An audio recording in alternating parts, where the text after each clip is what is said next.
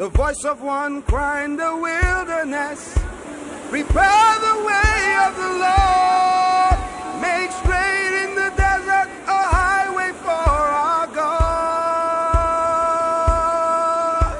The voice of one crying in the wilderness, prepare the way of the Lord, make straight in the desert a highway for our God. The voice of one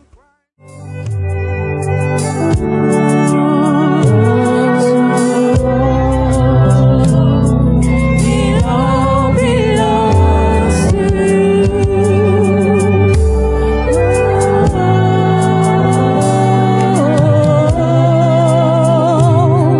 It all belongs to you.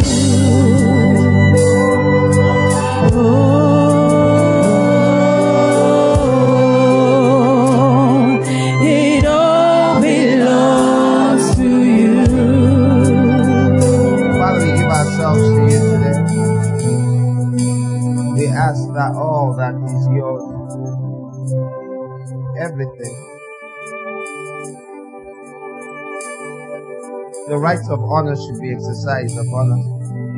Mold us, shape us, adjust us, walk in us that which is your pleasure.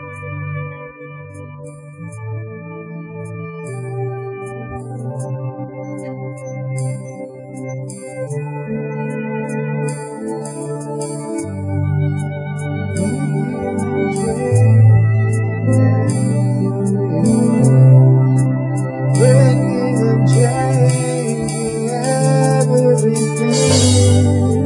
Breaking and changing, remaking. How the walls of these are Burning and changing everything. Burning and changing everything. He's burning and changing, remaking. Father, hear our prayer. Burning and changing everything.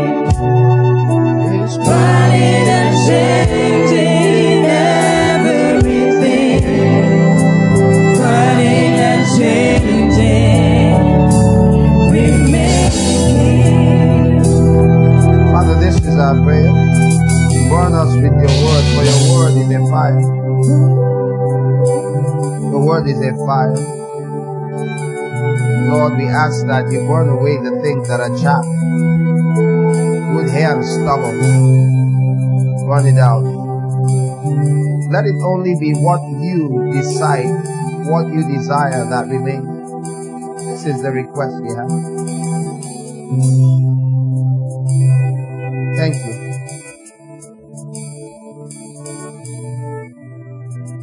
Amen. Father, I ask for eyes to see and ears to hear, hearts that understand and mouths to speak plainly. Give understanding to your children concerning your desires, only your desires. Thank you. Amen. You may have your seats. You're welcome to Wednesday's Bible study. I would like for us to, as usual, come with questions in your heart and seek understanding. Scripture says wisdom is the principal thing, and in all you're getting, get understanding. That's what the scriptures hold. It is the primary pursuit of every wise person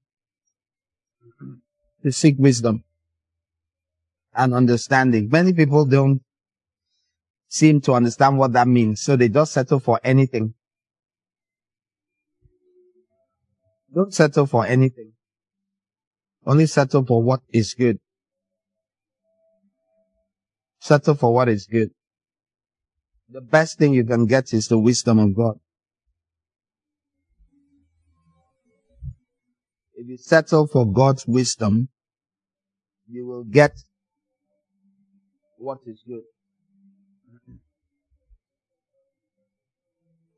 I hope this is clear.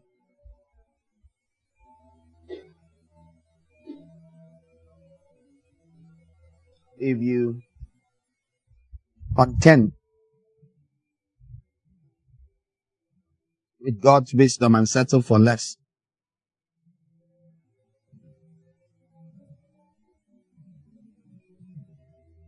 the question is, who is offered 10,000 naira and says, no, just give me one? Nobody does that. God's best is his wisdom.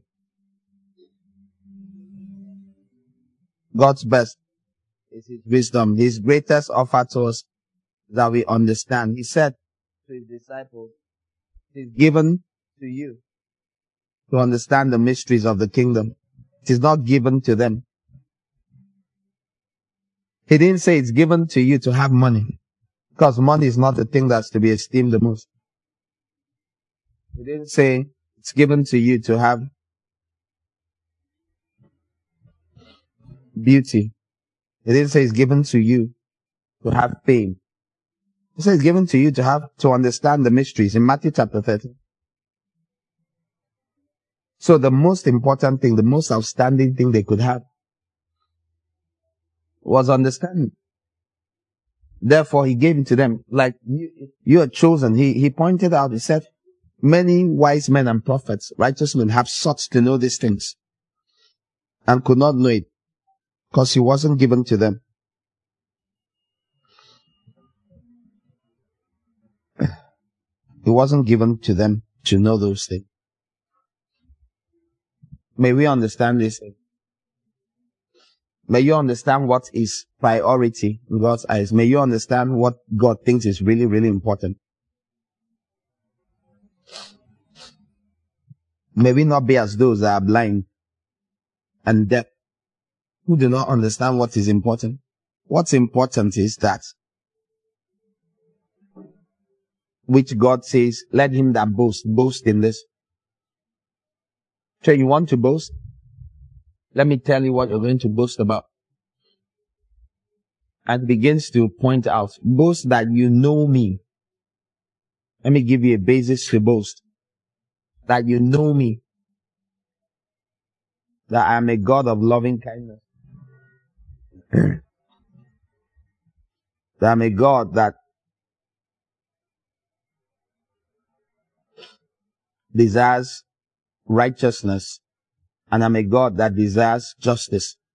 That's what you should boast about. Jeremiah chapter 9 verse 23 and 24.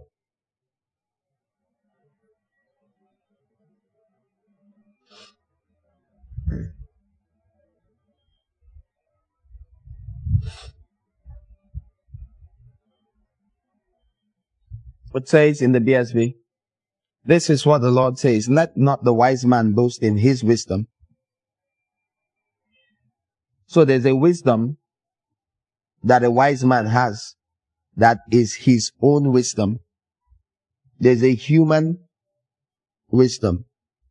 It seems very wise, but it's very dangerous because it's not God's wisdom.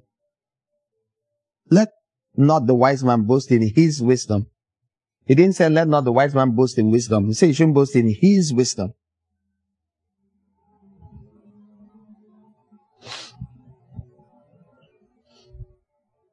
Not the strong man in his strength.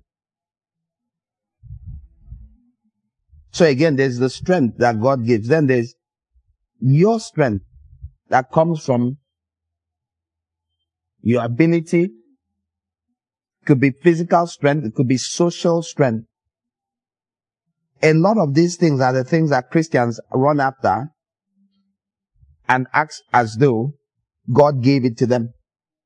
Meanwhile, it's their strength. You went out of your way to call 2 or 3 people every day and connect and just be nice. You went out of your way. You learned it somewhere. Not to preach to them, not to strengthen them in the Lord. It's not ministry. You could call 2 people every day. You could call 2 people every day. Excuse me. And tell them this. Hi.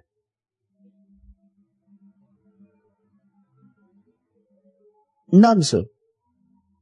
How are you today? I'm just calling to check up on you. So I hope you are, So do you read your Bible today? Are you doing that Bible challenge thing covering number of chapters? So how many chapters do you do a day? Okay, have you done it today? You could do that. To 3 people a day. You could say, I'll go through everyone in church. I'll do this constantly. I'll strengthen my brethren. It's called edifying. I'll edify them.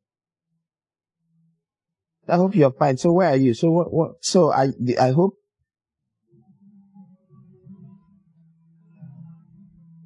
Keep it low.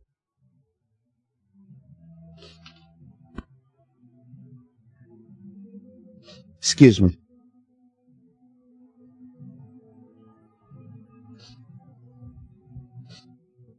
Okay.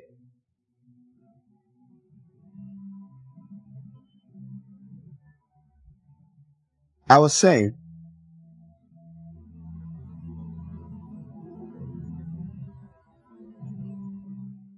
there is a strength that is human. Now there's physical strength. Everybody understands that. But there's so many other kinds of strength.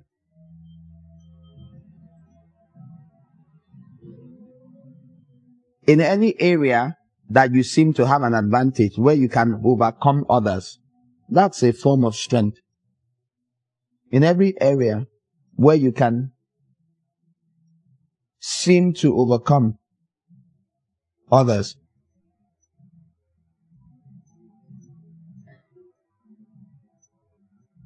that's in normal English. They'll say, oh, that's his area of strength. Oh no, she's very strong in this. Aha. There's your strength. Then there's God's strength where you happen to be weak. So when you conquer in those areas, you wonder, how did I do that? And you are able to acknowledge that it must have been the Lord's strength that accomplished this thing. It must be the Lord's strength.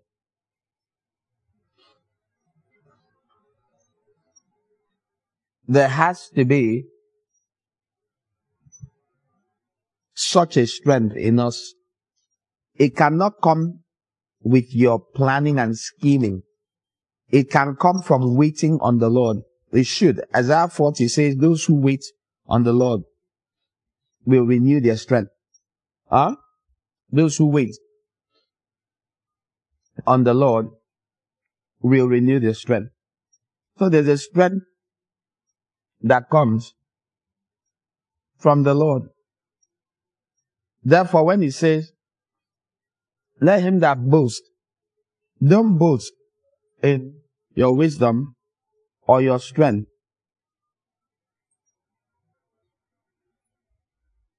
Be careful not to go around developing your strength.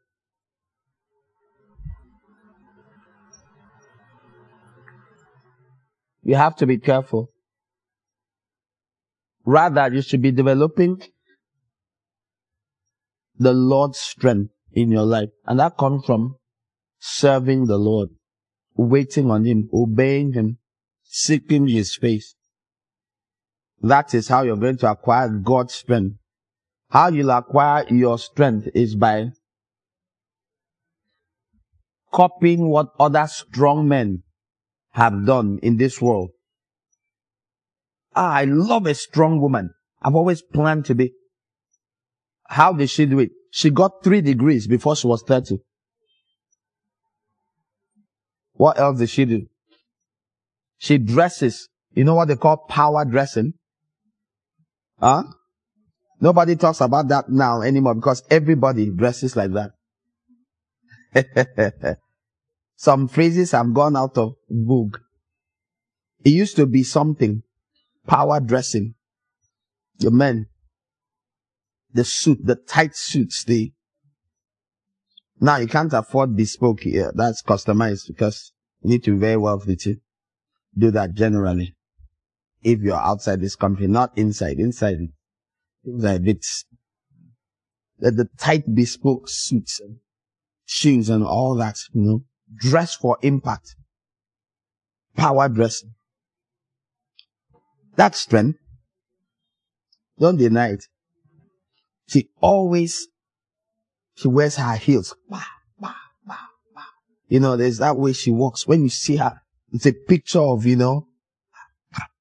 just like this appearance of absolute confidence. And you go, that's my role model. You have one problem. And it's not an earthly problem. You have a problem with the Most High God. Because it's exactly the kind of strength God has no interest in. He doesn't want you to boast in it. No one says you shouldn't dress properly. I am saying that strength will do absolutely nothing with the most powerful power there is. With the ultimate power, that strength may not just be nothing, it may be a source of annoyance. It might be a minus. If your strength is, he didn't say, let the strong man have no strength too. He said, don't boast in it. Because there are things to boast about. It's just that that's not one of those things. So what happens when you come and stand in front of a group of people and what you keep teaching them is how to acquire earthly strength? What happens when you come stand before people and you keep encouraging them to grow stronger and stronger in earthly strength? I reach out to 3 people, I say nice things to them. You're in school or somewhere, you make sure, I compliment at least 4 people a day. Again, there are people that will be offended with me. Say, what do you mean? Because they've spent a lot of time cultivating these things. Learning to say, you wear the most lovely sweaters. Every time I see you, I just think I've got to get myself a sweater. Have a good day. Just go around doing this. And you get very good at it. I've often wondered how I would be if I ever went down any of those paths. So everybody likes you. So everybody likes him. Oh, very nice guy. Because you are developing like muscle building. You build it daily. Oh, how are you, my friend? Well done. My brother. How is that your... it's something. You keep doing it. It's willful. It's carefully planned. You plan it. How many of you know amongst the most wicked people in this world, top, cruel, wicked politicians and the rest, that these are the kind of things they do and that they are the best at this? Huh? How many of you know people talk to people and smile and step inside their offices and order that they should kill the person? Huh? Like, have you heard the expression impeccable manners? Huh? They put it on like a cloth. They wear it like a cloth. It's like a perfume. You put it on. Oh, you look so ravishing today. They kiss your hand. You feel like swooning.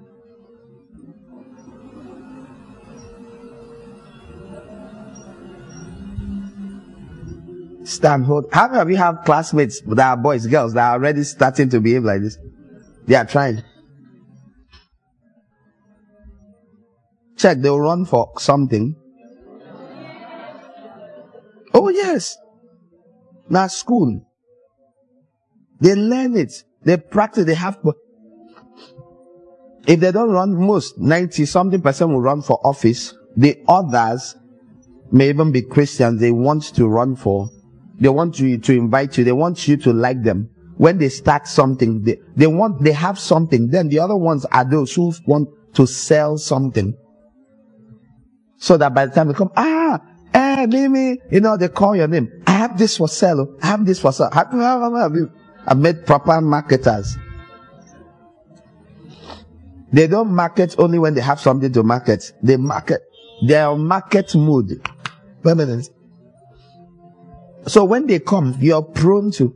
Alright. So the intentions, it's not wrong for that marketer to be nice with his or her customers. Are you hearing me? No, it's wisdom. To send a message once in a while. Happy celebrations, or hope you're having a great day from the family of cosmetics, the Cospan. Wishing you a great day. What are we celebrating? You. Someone should employ me for marketing. You might make good money. If you pick my brain, I'll give you. You do that. You just hit it out there. And if you do not have something up your sleeves, if there's nothing up your sleeves that are your intention, the truth is, there's a strength you can develop with God.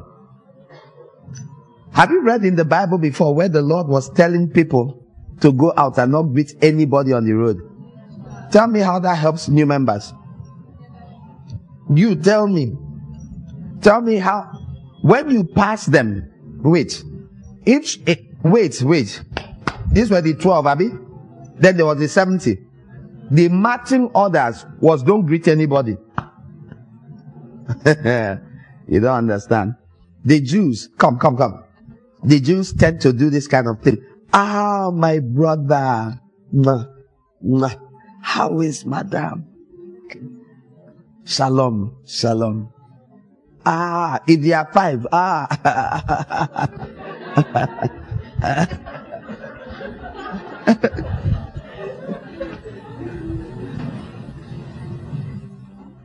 Jesus said, as they see them. Now, again, I'm choosing me. It's me that choose to believe that he did not say that if they greet you. Andrew. I choose to believe that he meant, don't stand and do all of that. Yes, shalom.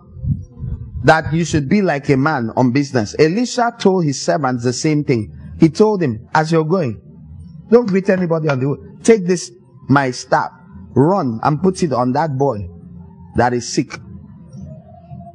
The Shunammite's son. And that was the instruction he gave. He said, don't greet anybody on the road. What would that mean? Or what should that mean? Or why? Because of how pressing your assignment is. It's among the reasons I don't like going for things. Apart from just preferring not to go, but especially because of kingdom matters. Especially because of that. It's not, and again, go for what you can. Be there for those that need you. Increasingly, we've tried to do that more in recent years. But as a person, if I'm supposed to talk to 3 young people, or baptize them, or pray for their deliverance, for years, I would rather be there praying for those 3 so-called nobodies. Who knows them? Who are they? Year 1 students, year 2. Who knows them? Nobody. Is it like you're praying for one big man? Is it the commissioner of education's that you're ministering to? No. Who were you praying for? I think one's name is Glory, the other one is Nupa, and the last one is forgotten the name now. Yeah. Who are they? Okay, one is a secondary school student, the other one. That's why you didn't come for my. Yes. I was praying for them.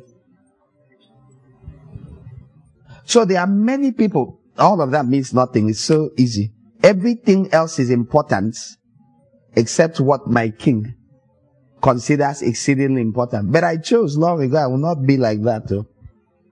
I cannot stand and be greeting everybody. Oh, were you there? Yes, I was there. Yes, I came now. I was there. I was there till the end of the occasion. I was there.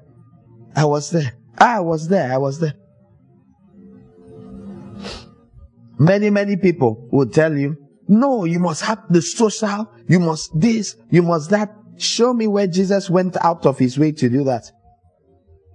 Now they will invite Jesus for something, he would go. That's why I go. For some things. But you can never tell me that his focus was to be found acceptable. Oh, they're having a program here, I'm there. Oh, and you make sure you sit at the front so that they will see you came. You honored.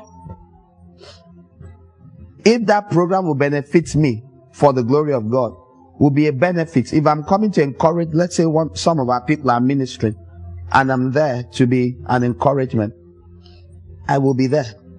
If I will be there like I'm signing my name, so I'll be in someone's good books. There's a book. It's not here. Have you heard rumors? There's a certain book somewhere upstairs. There's a book that is very important. Your name is in. Then there are books of remembrance. Have you heard of those books? Try and put your name in those ones, though. You should really try. Because some people's names are not there. Some of you, your name no dey any book. But on earth, hey, your faculty, your secondary school, your name is everywhere unimportant. None of those books will be carried. You will not carry them plus your awards and drop in front of God on Judgment Day. Bah. Check who I am there. It won't happen. Those books are irrelevant. Oh, it's very important that in the other books, the records above, Department of Records above. On the 7th day of January 2022, Nobaya helped the 182nd person with the small earnings they were making. On the 15th day of July 2018, Millie assisted directly in menial labor the 492nd person. I think, and now I don't know how they keep those books, but according to my understanding of the book of Malachi, chapter 3, he said the Lord said they should open a book. In Acts of the Apostles, chapter 10, it said of Cornelius that he says your incense, your prayers and good deeds, your alms giving, your constant giving has come up to the Lord as a memorial. We know everyone on earth gives someone something at some point. In Matthew 5, the Lord Jesus said, he said, even the publicans give to those who give them. They love those who love them back. So, everybody gives. This is another kind of giving. You can't say Cornelius was being praised for giving his children school fees again. They are his children. We can't say he gave his wife market money one more time and God said, put this guy's name up for the Heavenly Grammy Awards. No. It's not that kind of giving he gave. There was a giving Cornelius gave that amounted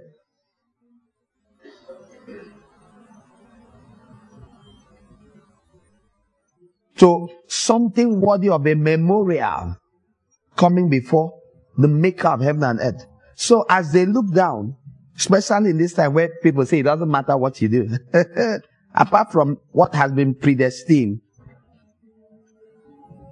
It really matters what you do. Really. And he says, yeah, it's time. I think the time of the Gentiles is to be activated. Yes. Yeah. That's today, right? Good. All right. So who's going? Gabriel, you? Who list of names? Who are the possible who top person? Oh, Cornelius. Okay. Why? Oh, 1, 2, 3. Okay, good. All right, so go to Cornelius. Let him be. Let's start with his household. Yeah, we'll touch a few others with time. Yeah, even all the way down to the Philippian jailer and his household. We'll get there. But Cornelius will be given. Let the key first be used on Cornelius. This is how decisions are made. This is how things happen on earth. And, all right, angels lead there. Yes, my Lord. Yes, who's going? You, Peter, you. Assignments are given. And the ones that hurry off to Peter, and make sure they delay the food. You, make sure Simon the tanner's wife is delayed in the market. You, this. You, that. He was waiting to eat, right? Good. By the way, someone needs to keep him up slightly from the night before, so he'll be slightly sleepy, so he'll doze and have the trance. All sorts of things go into action. What do you see? You see this happen. What do you know? Because we don't think about any of this. We think things just happen. Everything comes straight from God's booming mouth. No. No, that's not what happens. There's a proper bureaucracy. Things are happening. People have assignments, responsibilities. Planning is done. Angels get together. There's levels of angels. All right. So who will? For those doubting, again, because all your life, what you see is one God. I am God. And then you see Satan running everywhere. That's not what happens. There's a whole kingdom. When the king of Babylon, or the king in Babylon, he was a Mede and Persian king, but in Susa, gives a command. This is how. Or I'm using examples you can confirm. He takes off his ring and gives it to Haman. That's the king's seal, which on anything means this comes straight from the king. For the period of time Haman holds that ring, he doesn't have to wear it. He just takes it and engraves, presses it on anything. And that's how it works. Does the king run around? Everybody, on the 13th day, all the Jews are meant to be attacked, okay? Sorry, I don't have time. I need to rush to the other country. That's not what happens. The king gives the ring. Haman calls his people. Those people call riders. There's multiple levels. These people are going on the king's business. Kitchen. Give them food in food packs. There's many things you don't think of, but it's happening. That's how kingdoms are run. The writers had written first, scribe, and they created many copies. How many scribes? I don't know, but from that time, they are writing. While they are writing, see, this thing is a pressing matter. You can't waste time. So I can't stand up to go and eat. I can't go home. We are going to be here all of today, writing these things. Please, you. You're responsible. Where's that servant? Come. You're responsible for the scribes. Okay? Now it's not a small servant. It's a head servant who is now commanding multiple servants. Who goes to the kitchen and says, you're going to make food for 130 people. Are you listening to me? All you heard was the king say, let it be so. This is exactly how the kingdom runs. God says, let this be. Then multiple entities go to work. Multiple. Including human beings many times. Everybody heads off. And what is called walking by faith is when God comes and tells you your own. You don't even know about all of these things I'm saying. Which is why I'm stopping to paint the picture. You don't know anything about all of this. All you know is you were told, listen, you give food to 2 of them. That's your own assignment. Whatever they want, water, food, morning, afternoon, night. So make sure, let nobody complain about you or You know, you draw a line across their neck. You know, those days it was very easy to just kill someone. So I just don't like how you look. Yeah, you just remove your head. Servants used to be very compliant.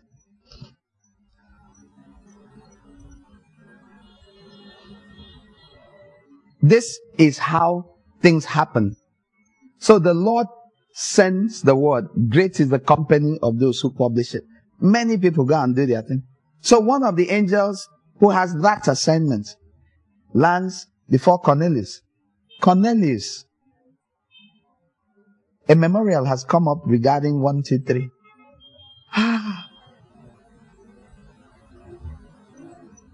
Send for Peter, for he's here. Many things happen. Peter arrives. The angel with that will help open, so the Holy Spirit will come. Whether he's pouring it or however the Holy Spirit came, is there on his assignment. Peter is now talking plenty. You know, I'm a Jew. We don't mix with them that talking. Okay, am I poor? Peter still talk. He still talk. If the angel could have said, Peter, you don't do now. That's not what you came for. You came to baptize them with the Holy Spirit. If you really understood, you would have walked in here and said, well, a quick intro. I know Jesus of Nazareth. 1, 2, 3, 4, 5, 8, 9, 10. Receive it. Bam. They would have gone. But Peter, like me, plenty. They would talk. Now, we don't know what ancient line timing was given from whenever. You don't know if that's the exact moment. The time 2,100 and whatever days expired. You don't know. All we know is he was still talking. The people were the whole place scattered. I've been in a meeting like that before, 2014. Where it happens like that, all you can do is just be watching. You hold the mic, but it's down. You don't know what to do. That's what are you going to do here? Is it you that started it? You know, there are people foolish enough to be, when God moves, they stop it. May nobody be that foolish. So Peter was hijacked. At the end, all Peter could say is, would anyone stop this man from being baptized in water? He still thought. Would anyone object to them being baptized in water? Okay, I didn't think so. Oh yeah. Where is there water here? They began to baptize them. God's purpose had been accomplished. The Holy Spirit had been given to the Gentiles. Satan, old traditions, they rushed down, ran, rumors. The rumor mill started. You know how they start the rumor mill? You don't know? Who has put on a prime mover before? Who has put on a Lister engine before? Okay, you don't know it's called a prime mover. Yeah.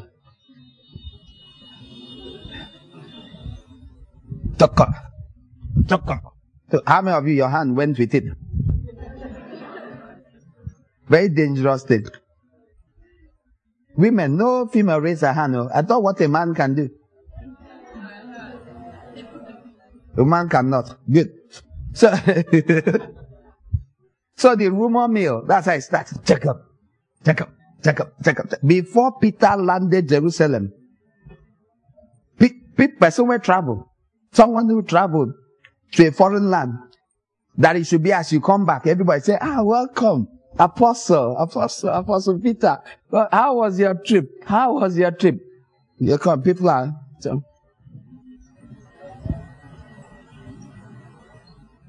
So you know the rumor mill has been turning. This one is my fiction of my imagination, but I think so. It's a figment of my imagination. It's the fiction I'm coming up with. I think some people were not friends. Some were saying, yes, welcome, sir.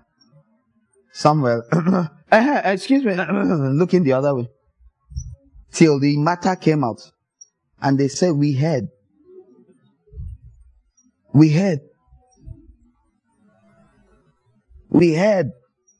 You went into Gentiles and ate with them. Hey, have the mighty fallen. Hey, you ate with Gentiles. Where in the scriptures did it ever say they can't eat with Gentiles? Sir? He told them not to eat certain foods, but did he say they can't eat? They'll say the food is not kosher. But where did he say they can't eat with Gentiles?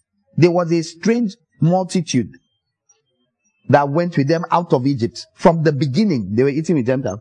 From day one. From the time they came out of Egypt, they came out with Gentiles. But you know, human beings, the people are fantastic. That's what 1,000 plus years had developed. A completely different we are and you are. So we are not. Let me show you something.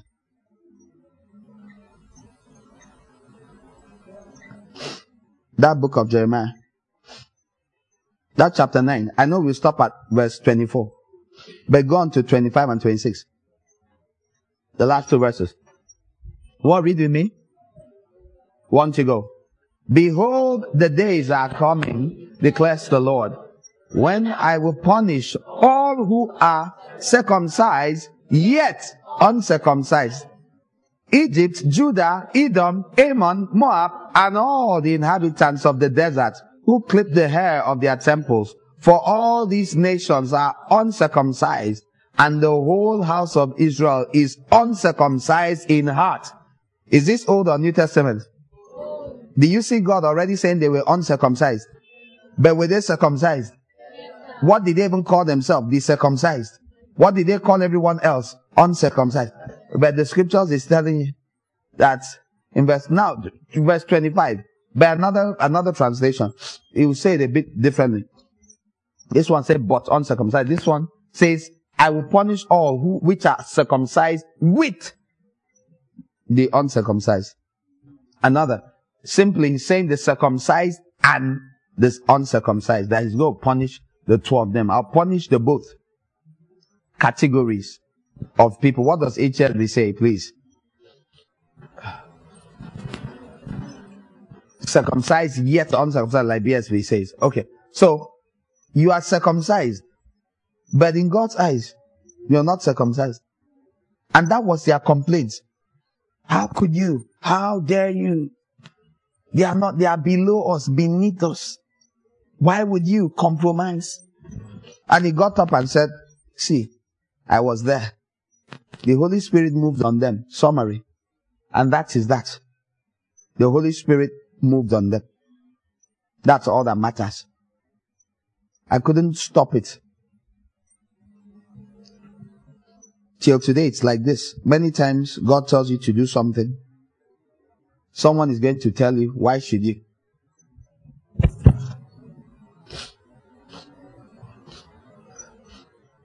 And typically, you have this feeling of saying, I wish you were there with me.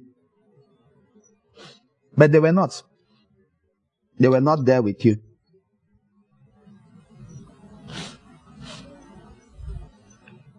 And you might have some trouble convincing them that, no, what happened was God's will. And that's the problem about people who sit down and allow other people fight their battles. Like those watching a football match and criticizing the player. As those sitting above and looking down is the same as seeing your enemy, your opponent, heading towards you at high speed, and you're trying to save your legs. So easy to give commentary. I find it hard. You know, one reason I can comment a little more, I comment at all, or seriously now, about the things that happen in the body of Christ is because I'm in the battle too. When I was not where I barely said anything. You shouldn't form the habit of talking about things you have not been involved in.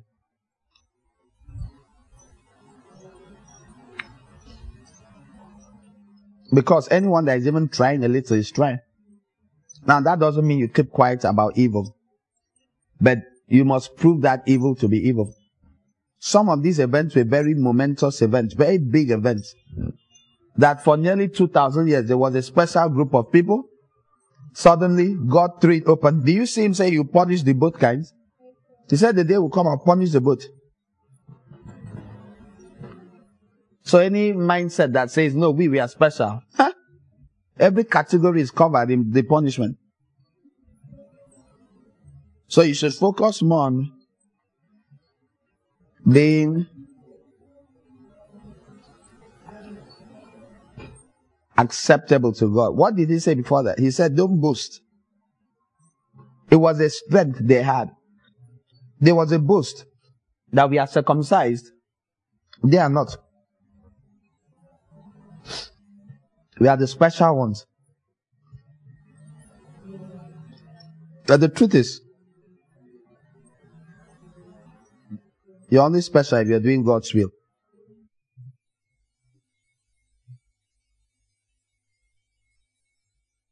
You're only special if you're doing God's will.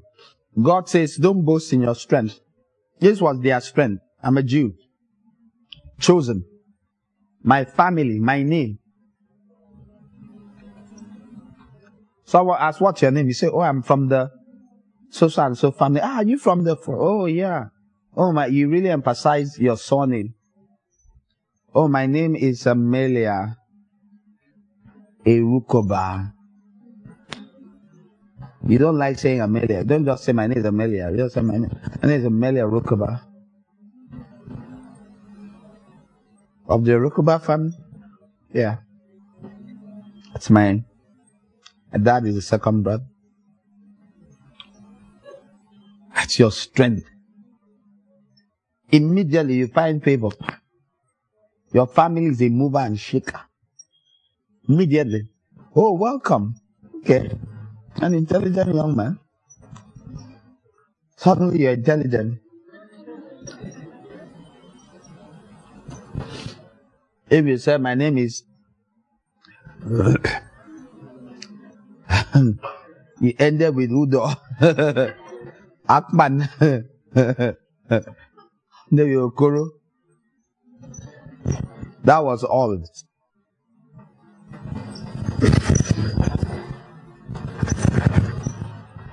They would have sent you away in a hurry. Be careful that your strength is not in what men pride themselves in. Remember, there's a record of books. Do I have your attention?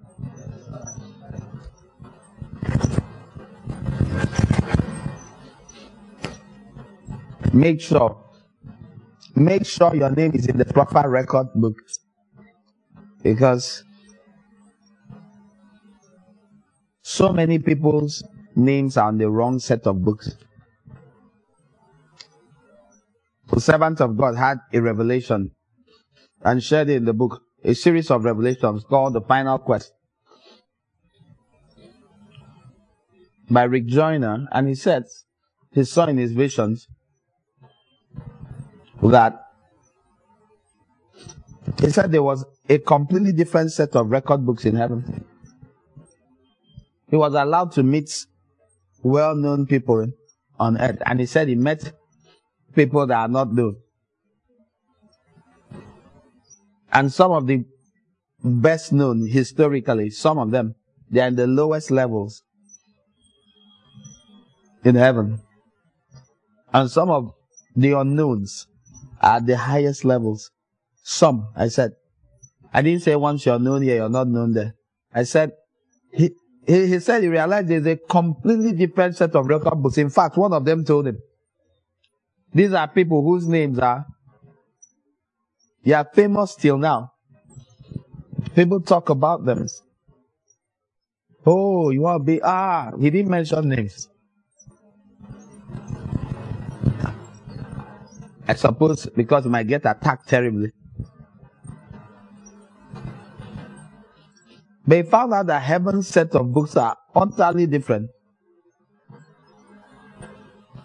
May you have enough wisdom to keep your name on the right set of books. May you not get carried away by what anyone thinks about you. Many people do. It's so strong in your heart to be accepted. It is so strong. If I do this, if I say this, if I act this way, they will not accept me. One day, you will hate that acceptance with a passion that cannot be described in words.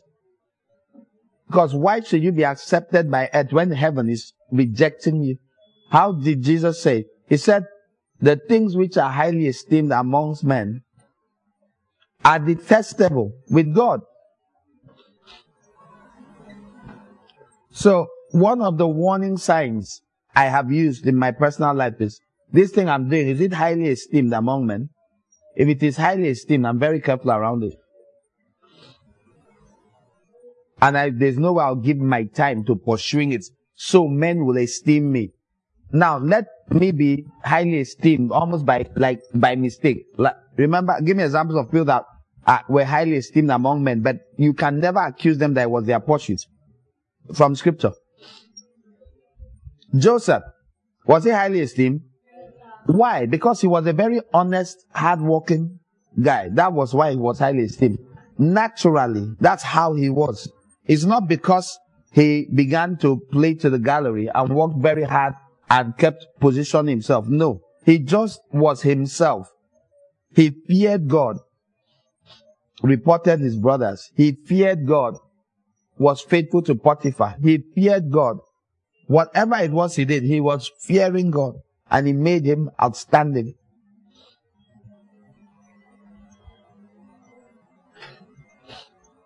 Who else?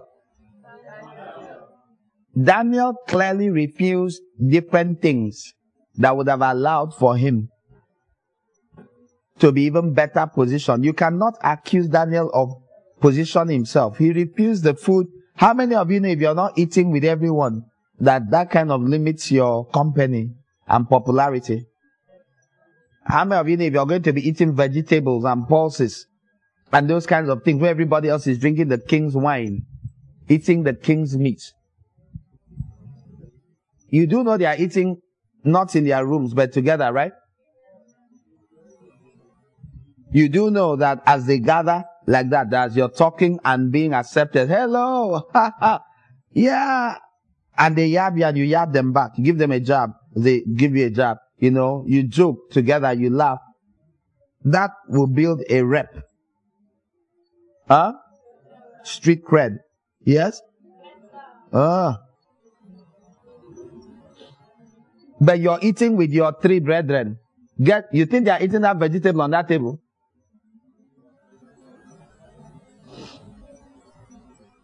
In fact, eating it there is even worse. Can you imagine how much, if they ate it with the rest, can you imagine how much they were mocked? You think all those people that dislike them just dislike them one day?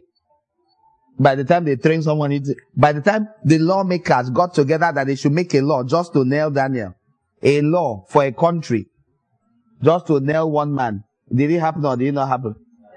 One man. And couldn't find anything. The guy was just too faithful to his work. But you can never accuse him that he lived for position himself. If he wanted to position himself, then Ashpenaz, the king's chamberlain, they would have said, please, we can't eat this food. Please, test us for 10 days. Please, on something else. This food. They would have been saying, yes, sir, yes, sir, yes, sir, to everything. He said, yes, sir, yes, sir, sir, yes, sir. Anything you say, sir. They would have positioned themselves. They refused to. There's a strength that is your strength. Then there's a strength that is God's strength. That is the strength that Daniel, Hananiah, Mishael, and Azariah had. That was the strength of God. They waited on the Lord. They loved the Lord. They did not betray their Lord in a strange land amongst the elites group. They refused to deny their God in any way. Therefore, the only strength they could have could be the strength God gave. And when it was time, it was given. When it was time, when everyone's life was at stake, only one person, only one group of people had the answer to the king and tell him his dream. It wasn't the people that had been acquiring street credibility. No. It was the people who had trusted in the Lord. And the Lord showed up and used them to save the other people's lives. That's how it works. This is the God way.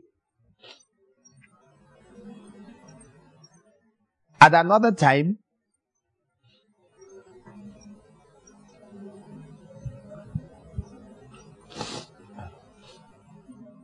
he positioned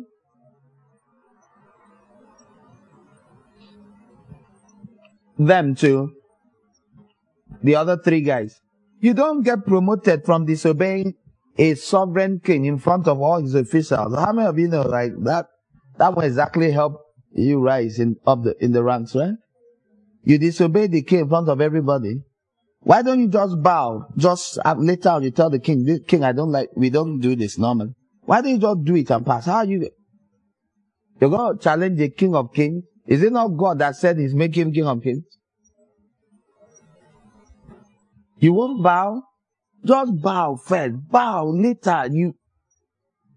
He said no. That's not how you rise. But what happened after that incident? They were promoted. This is the strength that God gives. This is not strength you got through compromise. Joseph did not rise through the ranks by sleeping with his master's wife. It was by refusing, by getting himself in trouble, by not playing to the gallery. That's what positioned him.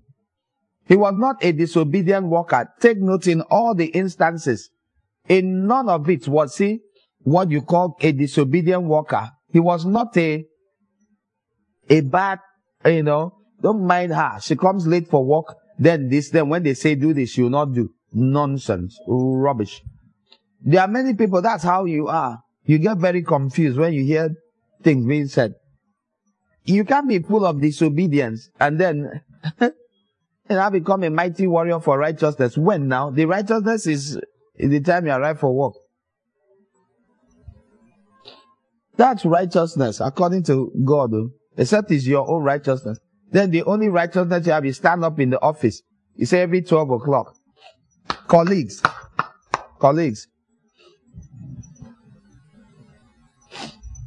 On your class. Everybody. And you climb the desk. I want to share something with you. Jesus said, repent or perish. Repent or perish is what the good master says. Some of you wear short dress. Repent or perish. Some of you will be wearing earrings and shiny things. Repent. So even men, they wear. Repent. Repent ye today or perish. Some of you. Any persecution you get,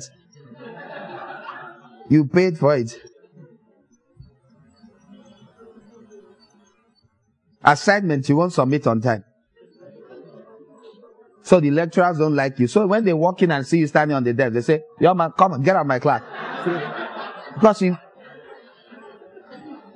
there's no story of you being a good student.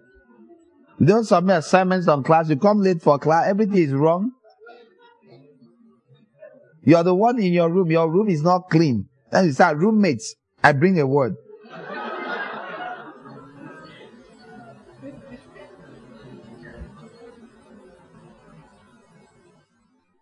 This day, who shall you serve? But as for me and my house, serve the Lord. And your corner is you. They have meetings about you.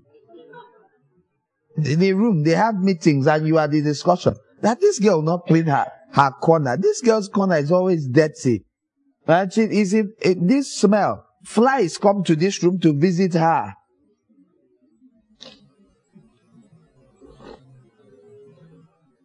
Her clothes are everywhere, covering the window. Nobody can breathe. Do not buy hanger. I'm not talking about the guys. There's no need.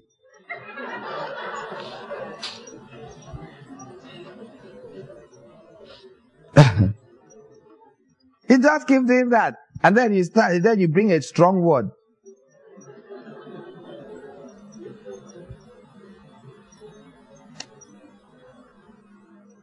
This is why Jesus said, clean the inside of the cup first. This is very important. I shake it. And you start bringing a word to your parents. Which parents? Your parents are like, eh? Your father leads over to your mother. Did he wash that car? Yes. He didn't wash them. Amen. Amen. Father, we commit today into your hand and go with us. That's how your father ends the prayer and you're like, you send a message to your shepherd. He grieved the Holy Spirit. You grieved him first. The man is like, can God use a dirty vessel? Now, me, I know God can use any vessel. But him, he does not know. He doesn't want to know.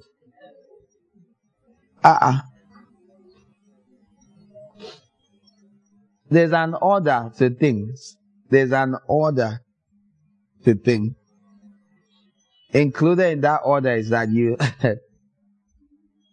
be correct. Then when the day comes, they'll know this is not you. Let God give you strength to do all that is right. I'm not saying you shouldn't share a word or do whatever God tells you, okay? But I'm saying you should work really hard on people not having anything against you. If God gives you a word, make sure you share it. But when you're attacked unfairly, Daniel and Co were attacked unfairly. But sometimes people are attacked fairly. You deserve the attack. When we were coming on the road, for a short moment, I felt a certain joy in something that happened to someone. Something bad. Yes, I checked. I'm still a Christian. Do you have a Christianometer? Bring and come and tell. Forgive me, it was a weak moment. But it's a kind of weak moment that is still staying. Like I don't feel that bad. But I'm sure if it's a sin, God forgive me. So we're parked, waiting at the traffic lights. And someone came. This is a car. This is not a rickshaw. An automated rickshaw. A keke. This is not a keke that you say two can be side by side behind the car. This is a car. This is a narrow road at a junction, a crossroad. And we are in line. And this car comes and is by our side. It's so annoying. Like, how do you even have the mind to do these things? Why didn't you just fall behind in your place? And then the vehicles start moving. And our car is by the side and goes. And this car that jumped its place is still there. And there's a keke in front of it and another keke who is trying to start.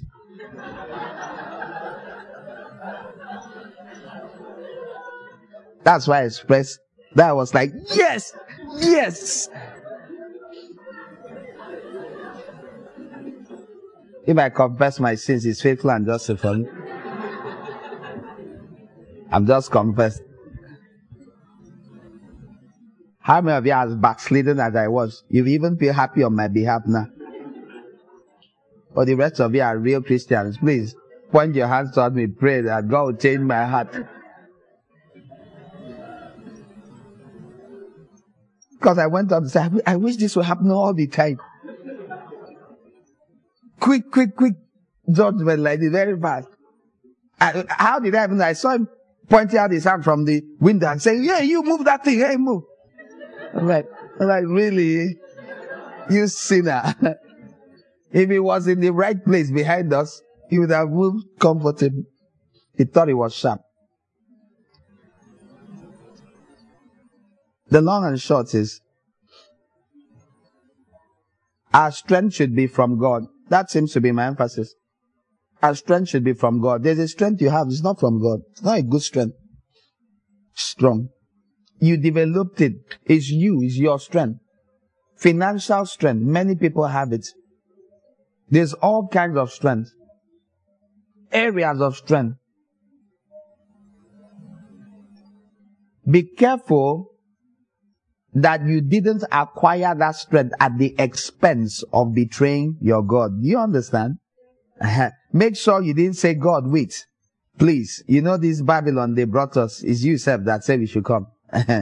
Please, let me position myself well. Don't worry, I'll bring revival in this Babylon. Let us eat pork. Let's eat everything they eat here. Let's break every law.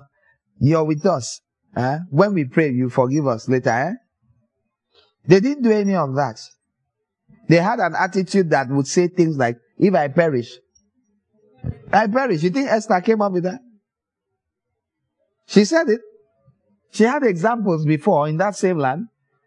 If I perish, I perish. If we perish, we perish. How did Hananiah, Mishael, and Azariah say it? They said, our God is able to save us. But even if he does not, it's the same thing. We will not bow. If we perish, we perish. Esther just said it nicer. Very smooth.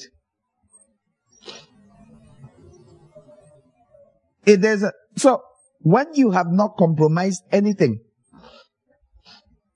then whatever positioning or happens is not your strength. Do you get? When you can go and preach to someone, they listen to you. Not because you went around greeting everyone from room to room. God bless you. God, let me pray for you. My brother or my sister, bless her today. May today be a great day. Amen. God bless. You go around trying to win curry favor in the name of starting a ministry. Then you come and say, oh, I'd like to invite you for a fellowship. I mean, after you curried favor with strength. That's why 4 people came. Because your method, you want to boast in your strength. Next thing, you'll be teaching it. Many people teach it. You now teach it like a principle. You call it principles of church growth. Oh, that's what they call it officially. And people gather many like this. In a building. Thousands. And many of them, their heart is not in, they are not church, they are not part of God's church. Because the church is a spiritual entity. Many are church numbers. They are not members of the body of Christ. They never were. Their hearts are not given to God. The sins are not forgiven. They are not washed. They are numbers. Have you ever met anyone like that?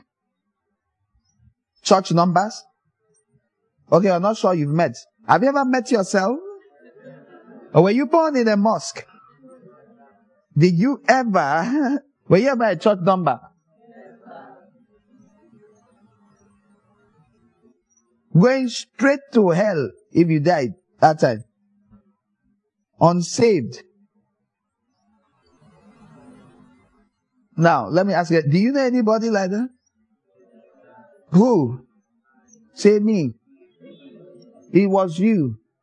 Now you had many companions of your ilk. Your kind. The truth is, there's a strength that comes from God. If you want to boast, don't boast in your strength. Your strength is useless. Your talent. Don't boast in it. That's your strength. There are things to boast about. Let's finish. Now the wealthy man in his riches, I don't want to waste any time talking about that. Don't boast about your riches. This is God talking. This is what the Lord says. Let not the wise man, let not the strong man, let not the wealthy man boast in his riches. Oh, in the last year, looking through our accounts, my company made a profit of 17 million, which is impressive in light of the fact that last year it was 12. You know, and this business just started 3 years ago. Well, 2.5 to be exact. In fact, to be very exact, 2 years, 4 months, 16 days. Hallelujah. He's boasting in his wealth. God calls it his wealth, just like he calls it his strength, just like he called it his wisdom. It's not God's own. It's yours. I've told you over and over again that there's man's version of everything. Now, there's God's wealth. There's God's strength. There is God's wisdom.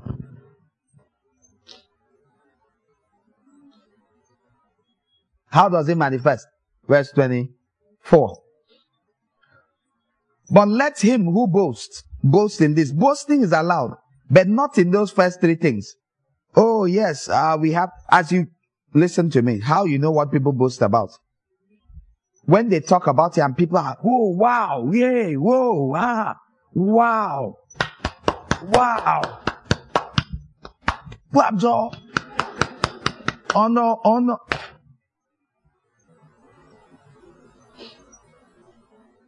You guys responding like that. Now, I'm not saying you can't be, if a brother, sister, say, you know that business started last 2 years? God is amazing. But it can be God's riches. How is it God that is amazing? Your own, when you testify how you made 17 million, you never tell the whole truth. All the corners you cut. You won't tell the truth about how you made that money. You say, I just want to bless the Lord. And God is like, you shouldn't have called my name. And now you're in trouble because you should have called, judgment day will be bloody. People don't even know. Don't be very careful before you call God's name. Don't be calling God. See, it's called taking the name of the Lord in vain. There's a whole commandment given to it that you shouldn't do it. People don't know. There are so many things people don't know. When I talk to people once in a while, one-on-one, I prefer to talk generally. When I talk one-on-one, inside my heart, sometimes I feel this pain. God, especially people that are close to me. Because I'm like, you don't know, you don't understand, you don't know what you're doing, you don't know, you don't understand. One day, this thing we are talking, you regret it so deeply. Whatever you've been told, no, it doesn't matter as long as you make heaven. It will matter. You just lost 2 cities. It will matter. When the day comes, when people are given rewards, people will know it matters.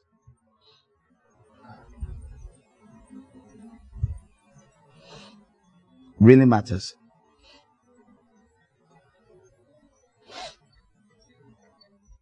When he appears to be glorified.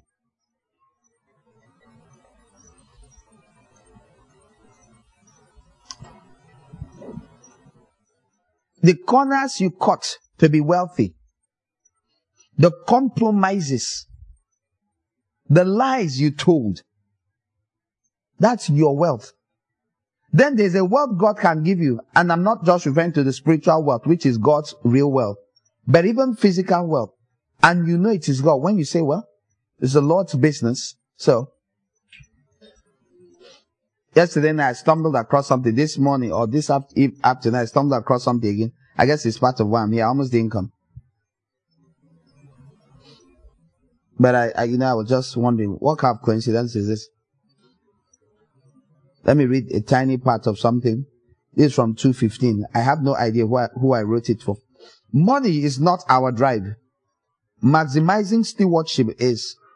The anointing to steward the movement of wealth to the kingdom cannot be entrusted to anyone who is still struggling with whether to serve God or mammon. This is serious, and I am sure many will share on this in days ahead. We are called, this is what hits me. We are called to be ox that tread the corn, and though our mouths won't be muzzled. 1 Corinthians 9. We will never forget we are there to tread out the corn and not just to fill our mouths. Did you hear that? I'll read it again because I'm not sure you got it. We are called to be oxen that tread the corn, tread out the corn, separate the corn from the chaff, produce the grain that will be food for eating. And though 1 Corinthians 9 says, you should not muzzle it. This is from Deuteronomy 25. It's repeated in 1 Timothy 5, 3 places. For it is written in the law, 1 Corinthians 9 verse 9, it is written in the law of Moses, do not muzzle an ox while it is treading out the grain. Is it about oxen that God is concerned? Next verse. Isn't he actually speaking on our behalf? Indeed, this was written for us because when the plowman plows and the thresher threshes, they should also expect to share in the harvest. Are you saying this? So this thing about money, about what to do, when you hear, well, Pastor Ital, when we hear you preach the way you do, are you saying we shouldn't have, Christians can have, I've told you, easy. See, things are easy when your heart is pure. Everything is confusing. When one of the ways I know someone has impurities, sediments, is when simple things confuse them. I'm not saying you shouldn't ask questions, ask, but when it confuses you too long, there's impurity in your heart. To the pure, all things are pure.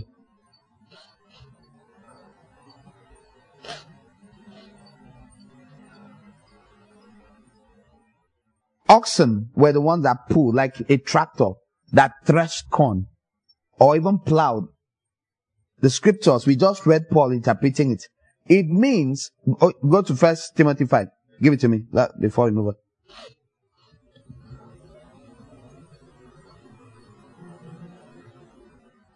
1 Timothy 5. No, go back to verse 16.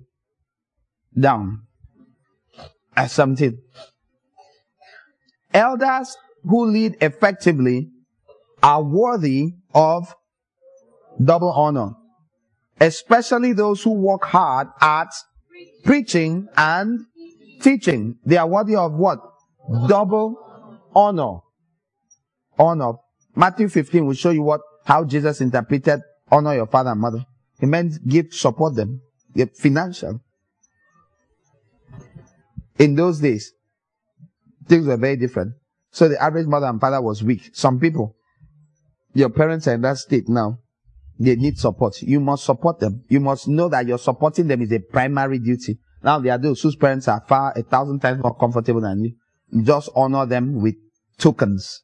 Oh, daddy, I brought this groundnut for you. Mommy, I brought this banana for you. Or dad, mommy, I think you need slippers. You know, signs of honor. That you're not feeding them. They don't need to be fed while you starve. You don't deceive yourself. You don't go and give them 25,000 naira every month and then they give you back 80,000. Stop it. Don't be doing things like that. You know, every month they deposit something to your account. Please, don't deceive yourself. Stop giving them money, they will give you right back. At least if you give daddy a bottle of groundnut, he will eat it. Now, people have evil in their heart. They don't even know the evil inside them. So honor is not the same as the honor of honoring and the honor of supporting. There's a difference. Now here, in these elders is talking about what honor do you think it is? Is it just honor or support? Support. Why? If you go back to 1 Corinthians 9, please, when you go back, go and read it through. You know, he's talking about like that. He said, if they took care of you with spiritual things, won't you take care of their material needs? You must. How else will things run if you're not? You know, they need to be provided for. They need to eat. And if they are working hard at preaching and teaching, what are the other people doing? They are working hard at what? Why don't you honor any man on the street? Everyone on this, you know. Because they are working hard at their business. Do you understand? Raising money. This one is working hard, studying the word. And do you understand? So he doesn't have time to go and work hard doing business. Is this clear? And he pointed out, he says those who work hard. He didn't say just anybody. He said those who work hard at this. There are those who work hard. There are those who don't. Okay? I'm expanding on this. I'm expanding this. So, verse 18 now. Did I finish? Verse 17. Especially those who work hard at preaching and teaching. They are worthy of double honor. I used to wonder when I was younger, double honor. How do you honor someone double? Do you bow twice? When you see others, you say, the one that doesn't labor that much, but he's a servant of God, but he doesn't labor that hard. So you just go, good afternoon, sir. Then when you see the ones who work hard at preaching and teaching, good afternoon, sir. Good afternoon. No. So Matthew 15, Jesus tells you that he was talking about giving. He attacked the Pharisees. He said, you make the word of God lose its meaning, have no meaning. That the word says, honor your father and mother, and you people say, you encourage people to tell their parents, daddy, mommy, what I would have given you, I used it to support the temple. And he said, by doing that, you make the word of God of no effect. Now that's the one who gave the law, the lawgiver. The Lord is our lawgiver. He gave you that law. He just interpreted it for you. There's no discussion. So you don't go living large while your parents are struggling. You dare not. Nobody that ever hears me ever dare do that. Your parents are struggling. Things are hard. They are taking care of your brother and sister and all that. You can comfortably take care of them and you're buying 80,000 naira shoes. Say, no, but in my office, everybody, 80,000 is even cheap. Based on our salary of 250,000, people wear shoes of. You better hold yourself till your brother finishes school. You hold yourself. There's a time for everything. You take care of those parents so they don't die and leave you and you do a splendid burial. If anyone here has any such demon, sorry. Never, ever, ever do you misfire like that. You take care of your parents. You provide for your parents because you have them for so long. So you know your parents are struggling. Food is difficult. Ha! Please, no one needs to tell you. Don't say no, you don't understand. It's just that what? Do you have one pair of shoes? Is it good? Wear it. That's enough. You don't need. Support the kingdom. Support your family. Isaiah 58. Your flesh. Steady. For those who need your support. Those who don't need your support. Show signs of acknowledgement, of respect, of appreciation. Steadily too. Once in a while. You know it's not for chopped. It's just saying, I'm here. I appreciate you. I appreciate you. I appreciate you. That's what you are doing. You're appreciating them. They said, Kai, I don't have airtime. You say, Mommy, don't worry, I'll send you it. Give them the airtime. Don't complicate it. Say, there's something I'm planning for Christmas. You see now that they are alive in July.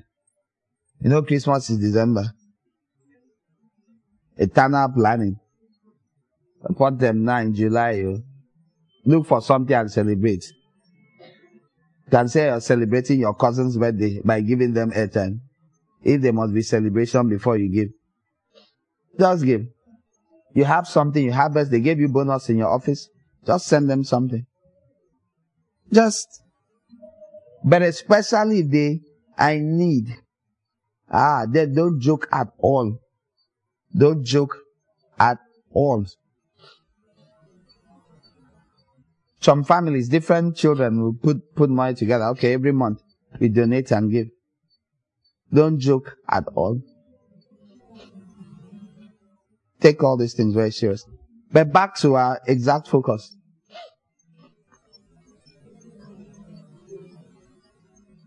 Don't muzzle an ox while it is treading out the grain, and the worker is worthy of his wages. Okay? This is what... No, it's okay. Verse 18 is okay. So 1 Timothy 5:18 says that. What does it mean? It means the worker is worthy of his wages. It means the ox is a worker. Do you understand? And it's talking about a worker in the household of God, in the church of God. And they are working faithfully. They are putting their back to the work. They are faithfully serving you with spiritual food, bread. They are plowing, digging up the ground. They are threshing, separating the chaff from the wood, showing you the holy from the unholy, the clean from the unclean. They are doing their work. What? He said the one that does it hard, they even deserve double honor. He didn't say the one that is popular, famous, big. He told you how you know what to do. All these things are in scripture. Most people never even give according to how God ever said they should give. They have every other reason for giving. They want to tap into anointing. Where is the tapping into anything? There's no tapping here.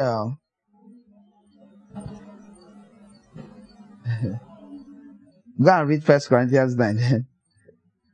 Okay, go back to 1 Corinthians 9. Oh yeah, write down. Romans 15:27. Put it, read it. When I give you a passage, put it up quickly. They were pleased to do it, and indeed they owe it to them. For if the Gentiles have shared in their spiritual blessings, they are obligated to minister to them with material blessings. Do you hear him say you're obligated? Is that optional? 1 Corinthians 9 verse 11. Then Galatians 6:6 and Philippians 2:29. Yes. If we have sown spiritual seed among you, is it too much for us to reap a material harvest from you? Is that another witness? Galatians 6:6. Nevertheless, the one who receives instruction in the word must share in all good things with his instructor. Philippians 2:29. Welcome him in the Lord with great joy and honor men like him. Did you see that? He said you should welcome someone with great joy. Now go back and look at more of that. If you want more, 1 Thessalonians 5 verse 12 and Hebrews 13 verse 17. We'll only read 1 Thessalonians 5 verse 12. But we ask you, brothers, to acknowledge those who work diligently among you, who preside over you in the Lord and give you instruction. Have you seen that? Is that similar to what 1 Timothy 5 said? It talked about those who labor diligently. So the emphasis with those who serve and that are deserving of financial honor is what? Those who labor how? Diligently. Therefore, the biggest thing to observe is the level of diligence of the laborers. It's the diligence, not the fame. So you have many people everywhere looking for a famous person to tap into. This one is famous. This one has large crowds. This one, so I'll tap it. They are not coming with the mindset, this one is laboring hard. This one needs extra support because of the extra labor. This one spends their time seeking God, while this other one spends the time playing. All right. We should just have enough wisdom and sense to know how to manage this. Let the one that boasts not boast in his riches or his wealth.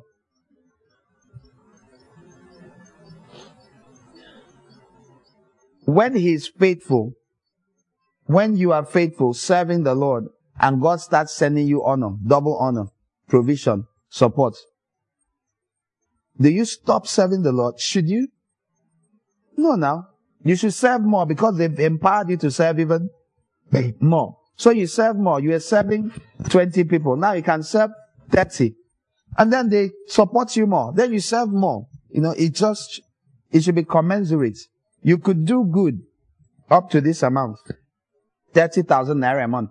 Now you can do good up to 60,000 a month. Then you can do good up to 100. Do you understand? You don't now start accumulating it for yourself. Do you understand? Because some people seem to understand that to be, God has blessed me. I'm being rewarded. If you collect all your reward on earth, what will you collect in heaven? Do you remember when Jesus said in 1 Timothy, Matthew 6, he said something and he said, you have received your reward? Did it sound like a good thing or a bad thing? When Jesus tells you on earth, you have received your reward, do you understand that there's no more reward? You don't? Go and read Matthew 6. Jesus gave multiple examples and said that there are situations where you have received your reward. When you have received your reward already, there's no more reward. You have received it. He said when you do things to be seen of men, that you have received your reward. That means don't expect any reward from me. He didn't say you're a bad person. He just said no more reward. You can't collect reward twice. Remember, it's almost time for asking questions. Because we are finishing in verse 24. Jeremiah 9. But let him who boasts, boast in this, that he understands and knows me, that I am the Lord. I am the one that is in charge. Let him that boasts, boast in this, that he knows me. Want something to boast about? Know that he is the Lord. What Lord? The Lord which exercises loving devotion. Hesed, loving kindness, mercy. That word. Boast in that you know He's the Lord.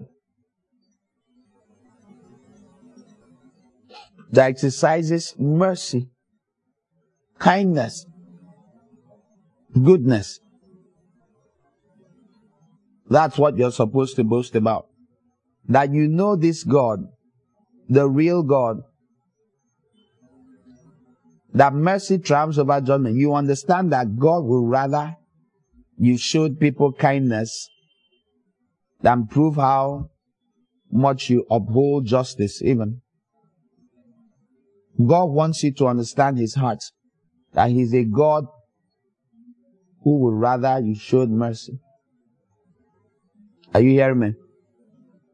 That's what this passage says. It says He wants you to boast in this, that you understand, that you have understanding of what it means. Understanding. Many people don't understand that God would prefer mercy. I'm not even talking about people that have demons of cruelty. They say, well, the Lord's there and He's just happy to hurt people. No. Now, there are times when discipline is needed, justice is needed. There are times people have to be sent to the gallows in the laws of men. God allowed it. But He didn't. He delights. He prepares. He exercises mercy, loving kindness. Are you listening? He also exercises justice.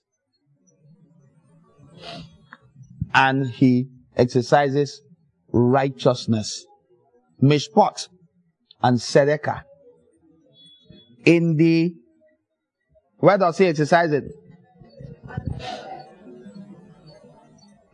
Not in heaven, on earth.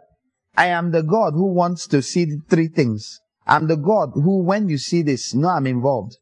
You see mercy being shown to people, I am the one behind it.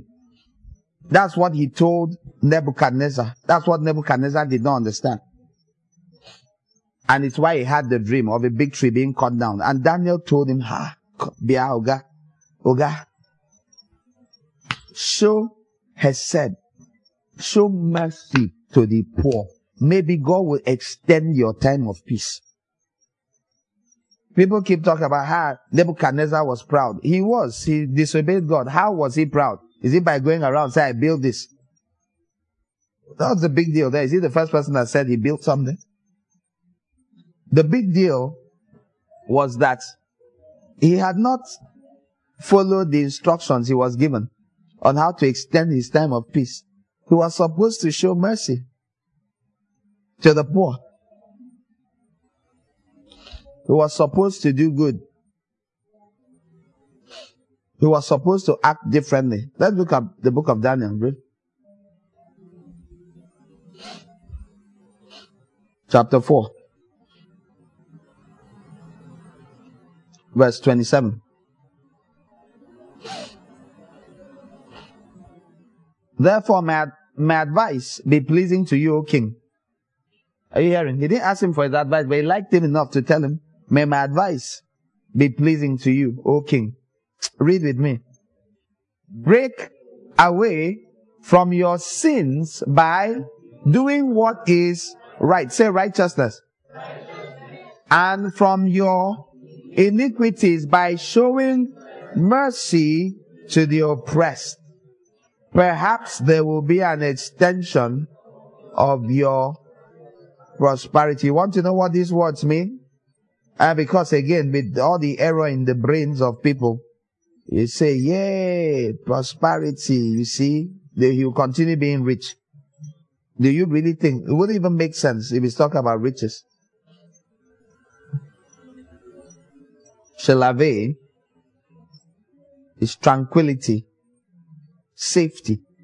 There'll be an extension of your peace, your safety, not of money. Huh? Yes. This is Chaldee language, not Hebrew. It's Chaldee, Babylonian language. You know this record is Babylonian. Canaan is mercy or favor.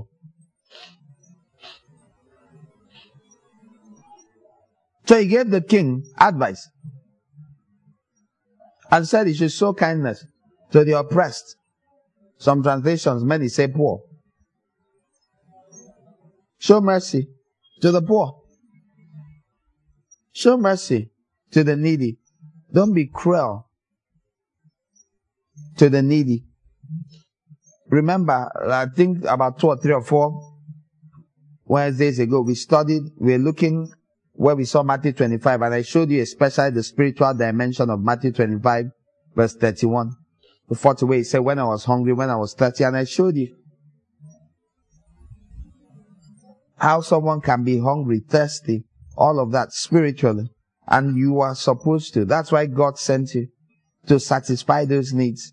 How will you do it? What will it cost you? It will cost you things of value, your time. It will cost you your money. Those who don't throw their money in the direction of the things God's heart is in cannot really be said to love God. God is a spirit. By praying, you are giving. But by giving money, how do you show mercy to the poor? Is it by saying mercy, mercy? What does that mean? You show mercy to them by maybe creating laws that make things less harsh on them. You show mercy by actually making provision. Oh, you're so poor. This is how we will help you. You show mercy by anything you do that alleviates the effect of their being poor or oppressed. That's how you show them mercy. You don't show mercy by praying for them every time. Receive mercy. Praying for them spiritually and breaking off whatever may be worrying them. That is mercy. But if you can do more than that, why shouldn't you do it? If you have 100 loaves of bread behind this place and 50 people are in front of you hungry, and you don't bring out the bread and give them 1 loaf each, and you say, let me pray for you. James chapter 2 commands you not to pray that kind of prayer. He said, what kind of prayer is that? He starts saying, Father, I ask that you visit these our brethren. Let all of them have food in their houses. You can't be unserious like that. That's not showing mercy to the oppressed. You want to show them mercy? Give them bread. Is this clear? So he told him to break off his iniquity, his wrongdoing, by showing mercy.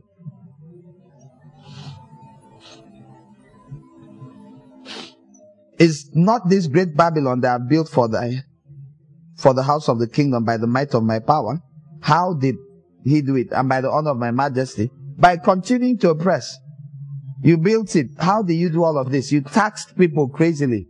You compelled them. You didn't show mercy to them. Do you remember why, after Solomon died, why the kingdom separated from him? They came to his son Rehoboam, and they, in summary, said, show us mercy. And the foolish young man went to his mates. Like some people do. You like going to your mates for wisdom.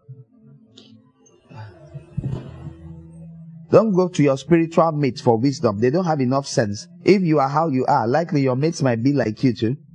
Look for people that are more old spiritually. Are you hearing me? His name was Rehoboam. His father, who was the wisest man at his time, had wise men he listened to. This young man, it is said, ignored the counselors who used to counsel the wisest man on earth. Are you seeing the amount of wisdom involved here? Very little. Sorry, absent. The amount of wisdom involved in this guy that was, in fact, there was none, it seems. Be careful who you keep company with. And he came back and said, my father, his waist is not the size of my small finger. If he flogged you with cane, I'll use scorpions to flog you. The people said, huh?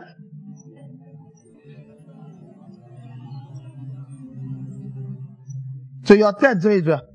And 10 tribes got up like this and moved. That's how the kingdom divided. The guy said, about you. God said, fight you. Go back. God said, don't fight them. Go back. You will not fight them. This is my will. You just help. You're a catalyst. They were to divide. Maybe, who knows, this time, next time. But You have helped things move on. You know God has things He intends to do, but He won't necessarily do it while you are alive. Have you not read in the Bible repeatedly say, I'll not do it when you... Have you not heard Him say, I'll wait till the day of your children? He told Ahab directly. He said, I'll punish you. And then the guy repented in his way. And God said, okay, I'll extend after he dies. He had to hurry his death, So, same thing with Josiah. Not just wicked Ahab. He told Josiah that he will not see the trouble he will bring on Jerusalem. So Josiah died young. Didn't die in a ripe old age. He died at the hands of Necho. Because he was not to see the judgments that will come. So sometimes God removes. So who says he had to be doing Rehoboam's time? But it was doing Rehoboam's time. Because Rehoboam helped a lot. You know, it can be helpful and hurry judgment. Judgment. See me. See us here. Meanwhile, some people go like, judgment. Wait first. There's the way you live your life. And judgment waits. Then when you're no more on the scene, it comes. That's why some people, when they are in a place involved, the moment they are removed, bam, bam, bam, judgment hits. How did he build his kingdom? By the might of his power and for the honor of his majesty. While the word was in his mouth, there fell a voice from heaven. Oh, King Nebuchadnezzar, told you it is spoken. Bam, bam, bam. The guy went bonkers. How did you build it? You are still oppressing. You didn't obey the servant of God and his counsel. When you don't listen to counsel, things happen that didn't have to happen. Okay? I'm sure you understand these things. Let him that boasts, verse 24, Jeremiah chapter 9. Boast in this, that you understand and know me. I am the Lord who exercises loving devotion, justice, and righteousness. When I was speaking about wealth, you don't boast in wealth. Understand God. Do what is right. For I delight in these things, declares the Lord. Delight in it. Delight in doing what is right. Delight in being merciful to the needy, to those who need support. Delight. Live to be happy from this. You want, no, I just love it when I travel for vacation. I've traveled here. My plan is to travel everywhere. How much does it cost? The flight ticket, I think I heard it's gone up to 522,000 now, but, last time I went, it was 400, In fact, last year's one was better because the year before that was 420. For one, no, per person. That's one way. Okay, so normally, yes. Every year, once or twice, I'll travel. We go for vacation. I'm hoping that before, calculating the number of years, we would have covered at least, So, on average, flying to and fro, the flying only, not the hoteling, not the any other thing. Every year is minimum of how? About 2 million. Okay. God is good. Yes, so my brother, God is good. This has always been my childhood dream. You see the problem with people? Of course, nobody does this thing I'm saying. Nobody I know personally. You just casually spend 2 million plus just for traveling. When you add the cost of hotels, change to dollars and all of that, you spend about 5 million yearly. And that's if you went once. Not that they invited you to preach. This is just a vacation. Because you have mapped out with a map. You have a map room.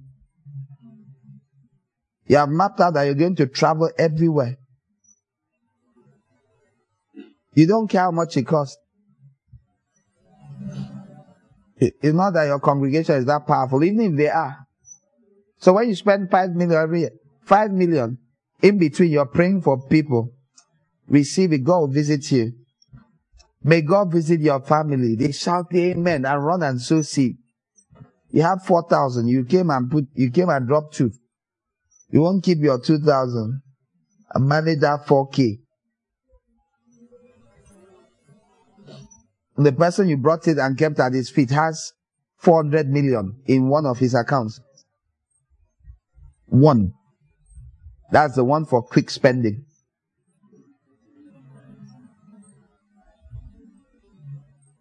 May you lose the Nebuchadnezzar brain when it's under punishment. When you go home, interpret it.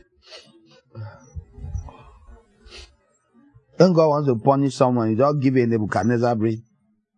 Bah! Start eating grass while your mates are eating food.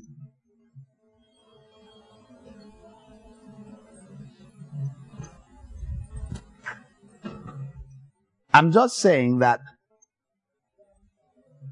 you don't boast in what you have. Now you're telling people, oh this, oh that, oh I am this, I'm having this, I am having that. It doesn't matter what you have.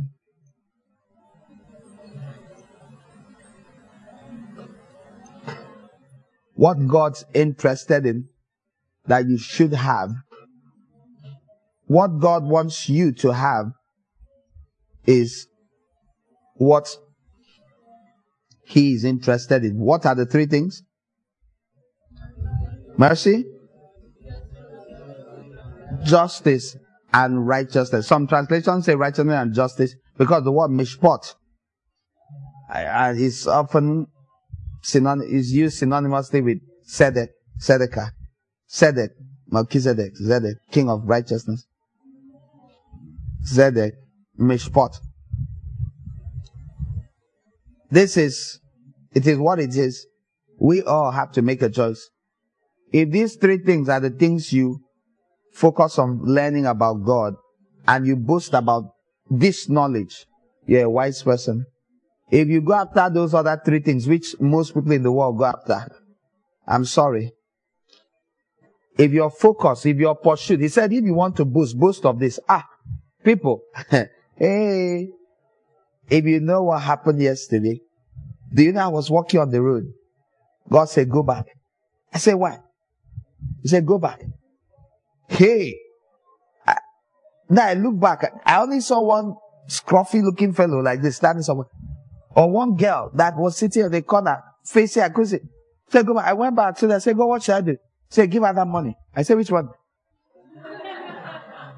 I had just withdrawn 15,000 naira that my uncle from this thing called me and gave me.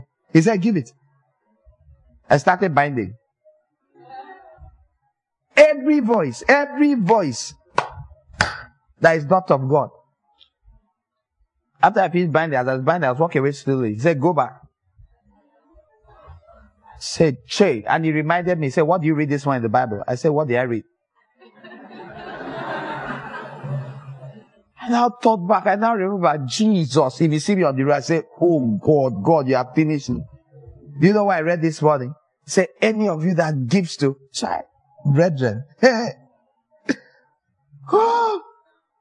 I cried real tears though. No, I went back, brought it down like this. Tapped her on the shoulder. I said, take. She took it and looked at me like, I want to, oh my God. I started shouting, I don't run like this man.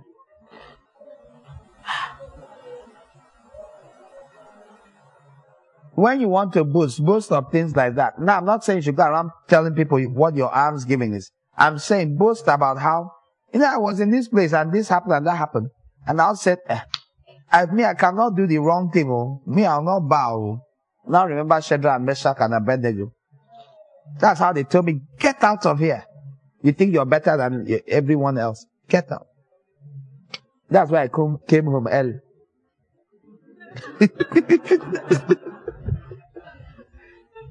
The Bible says you want to boast about that.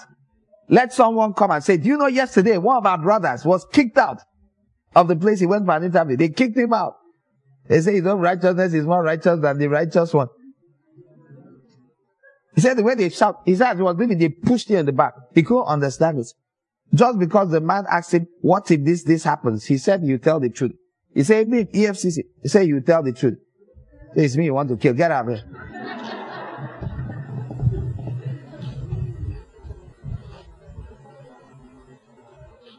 and then justice.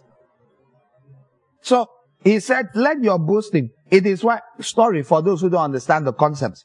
The boasting should be about the closest thing to this word boasting that you should understand is what you call in Pentecostal circles testimony time. Did you hear me? He said your stories, let it be stories of this. These are the stories we should be telling because it challenges others to do the same. Because the God we serve, that's his character. He's the one who became a human being, pretended and gave everything. This is our God. Not the one, I want to testify.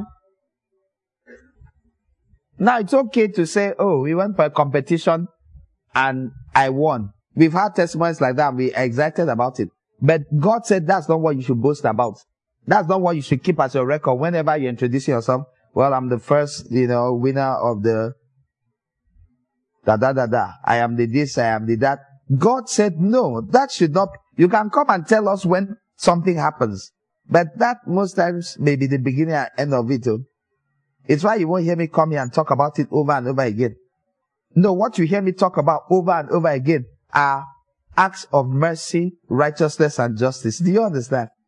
Not because I'm bad, because God said when I'm boasting, sharing testimony should be about such things. Do you understand?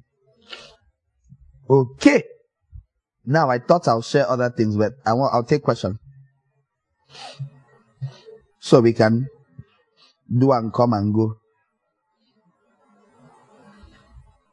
I want to read this thing again for you before I leave that place. We are called to be the ox that tread the corn. And even though our mouths will not be muzzled, we will be eating some of the corn as we are walking. We will partake. I just stopped and showed you those passages. We will never forget that we are there to tread out the corn and not to fill our mouths. Do you understand? They didn't say go and bring the oxen to fill their mouths. They said bring the oxen to tread the corn. And in the process, when he wants to eat, let it eat too. Do you understand? They didn't say go and look for, we need people to eat this thing. That's not why you were brought. God did not bring you to eat. People mix this up. So you now think that the reason you were brought was to come and fill your mouth, fill your pocket, fill your accounts. That's not why you were brought here. You were brought to tread out the corn so the owners can use it to meet the needs of the population. Now, in the process of your serving the body, you may partake. That's exactly how everyone that is a child of God should relate to money. If your mind doesn't think that way, you don't understand. You get into trouble because you think the reason God brought you was just to fill your mouth. He brought you to produce harvest for others. You are a partaker in the harvest. You're not the reason for the harvest. The generality, the large percentage of the harvest is for others. But you, ox, may take part. Sorry, do you know that oxen don't live on grain? They live on grass. Yes. There's this rubbish Americans are doing and other countries because of greed, wanting so much money, and they feed cows with corn and all that. It was not their food. They eat grass. That's what they created to eat. That's their natural thing. They lick up the grass. I've seen a cow eat before. It looks like it's licking. It wraps its tongue around it and drags. That's how it eats, So, the way you are to think about, excuse me, the way you are to think is to eat and depend and be strengthened from what God gives you.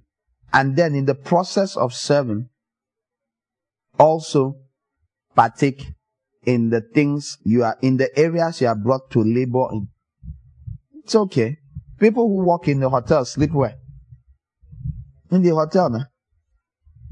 Those who serve in the temple are to eat from the temple. 1 Corinthians 9. We didn't read that part, but it's there. I don't think we read it. It was there. You partake. But how many of you know that the sacrifices, they didn't bring all the sacrifices to the temple to offer for you? Huh? No. But you partake in it. But it was not brought for you. It was brought for God and His purposes. Is this clear?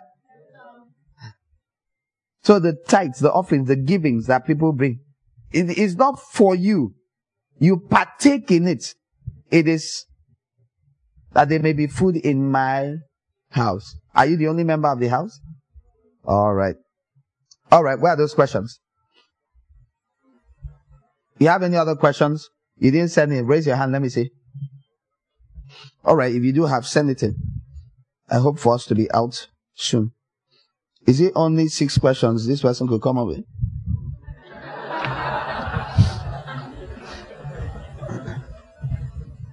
Look by me, them.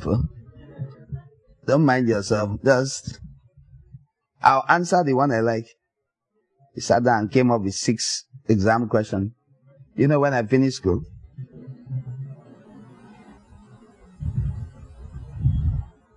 if you have questions about anything I've said, make sure you ask before we pray. Israelites are called circumcised, but only the males are. So what happens to the females?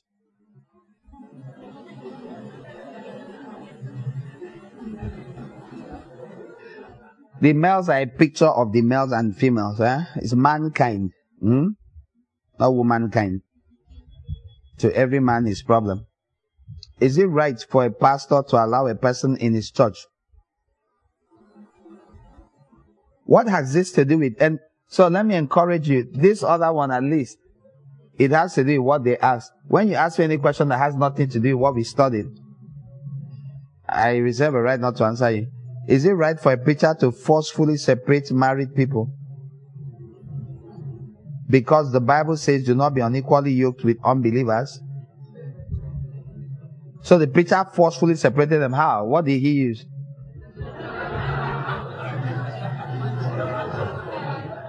I don't understand how the preacher can forcefully separate people who enter the same car and go home. Did he use police? How? Did he use the police to separate them? He could have forcefully separated people who didn't want to be separated. Though. So this your question is biased. Write it again and send it in and be honest. What advice would you give to someone who does not really have much but needs to support his parents and also give to the church? Yeah. You don't want to give to the church. Rather, you want to. What advice? Let me leave that side. Let me answer your question. My advice is you should work hard on a good job that will allow you to give. Ephesians 4 verse 28. You should not steal. He who has been stealing must steal no longer, but must work, doing good with his own hands, that he may have something with the one in need, to share with the one in need, okay? So, how does this work? Is to have something to share with the one who is in need. Who is in need? His parents are in need. Who else is in need? The servants of God are in need for the work of the ministry and all that. Yeah, I hope you know. I've said this many times. Like here, another proper, if they are doing what is right. What you give is not just for the preacher or for the pastors or the leaders or anybody that needs support in the leadership. They are amongst those who need support, and they are supposed to be supported. You know, those who serve, who live to serve the body, who give that extra time of service, they are meant to be supported too. If they need, they shouldn't. 1 Corinthians 9, you have to hang around there. It says, who goes to war at his own expense? Of course, it's a rhetorical question. The answer is no one. You shouldn't go to war. You don't pack all your things and sell and then go and carry guns and spend all your money on buying things for the other soldiers.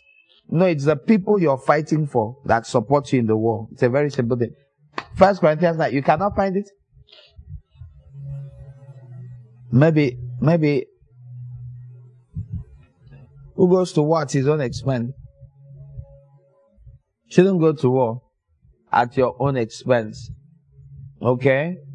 BSB says in verse 7, who serves as a soldier at his own expense? Who plants a vineyard and does not eat of its fruit? Who tends a flock and does not drink of its milk? You see, multiple examples. So you're told, the answer is what? No one. Like it's against God's will. Why? Because in all labor there's profit, there's gain. You shouldn't not gain. Alright? Now if you see someone who is not gaining what he's entitled to, he made the choice not to. But it's not God's will for him not to. Okay. How do you support parents? I found it amusing that you said parents and also give to the church. It means say they drag. I would advise you, one, work hard. If you're lazy, it will be impossible. And many people don't give or can't give because they are lazy. That's the only reason. It's not because of this or that. It's because they are lazy. They are too lazy to think or to work to give. The mindset is when I have, I'll give. But the Bible didn't say when you have, give. It said you should go and work with your hands so you can give. It's not, you look at yourself, oh, I'm not giving. Oh, I wish I could give. Very good. What a wonderful heart.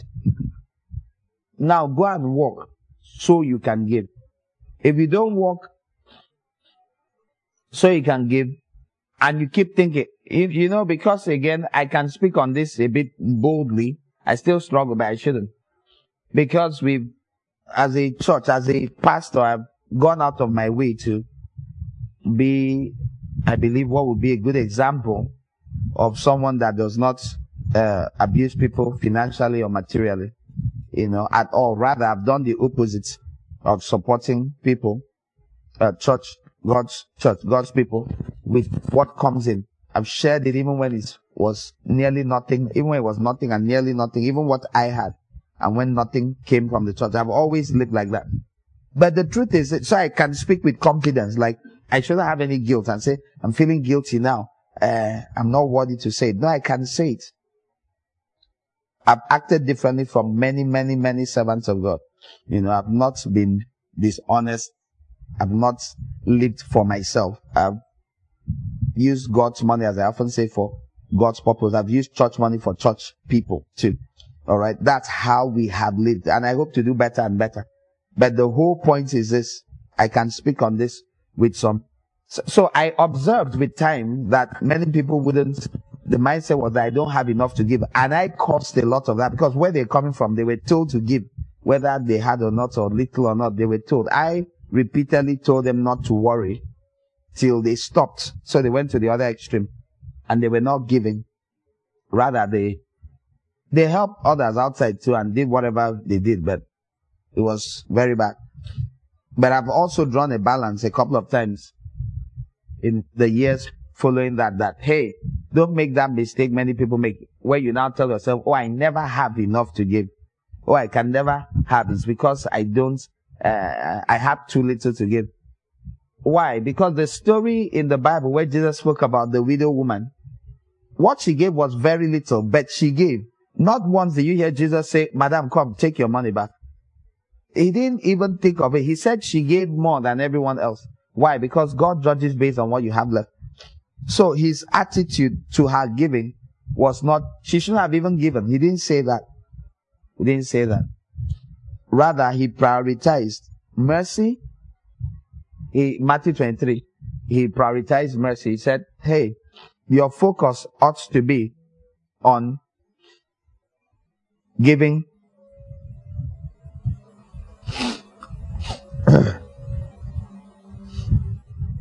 to assist those that need mercy, faithfulness, and justice, instead of focusing on a formal, okay, I've given 10% of the pepper, the onions, and the tomatoes, which is what the Pharisees were teaching.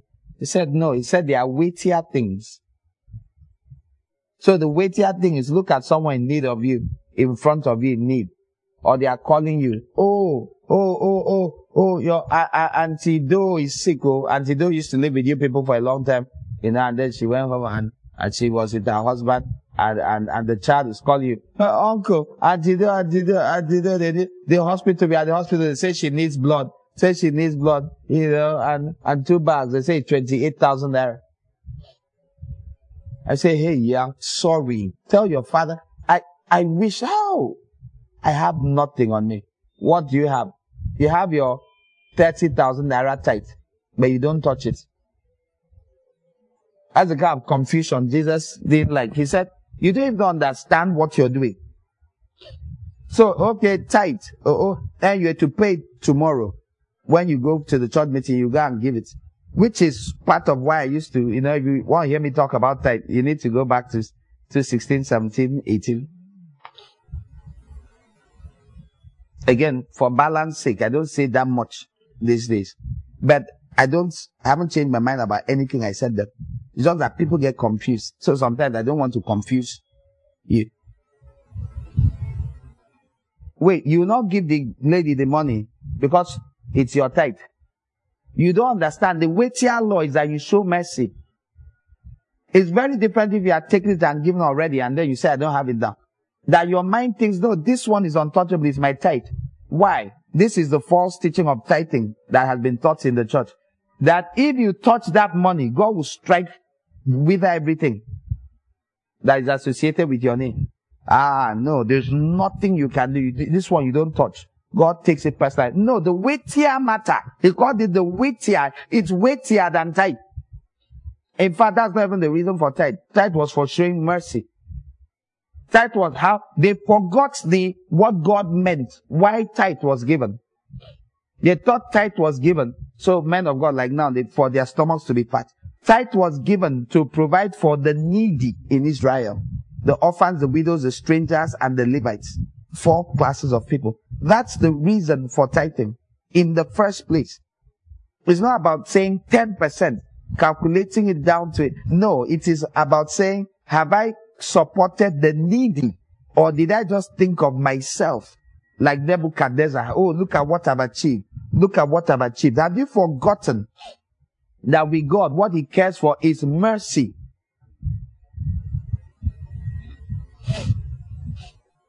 Have you forgotten He wants you to do justice? Help make justice happen where it's needed.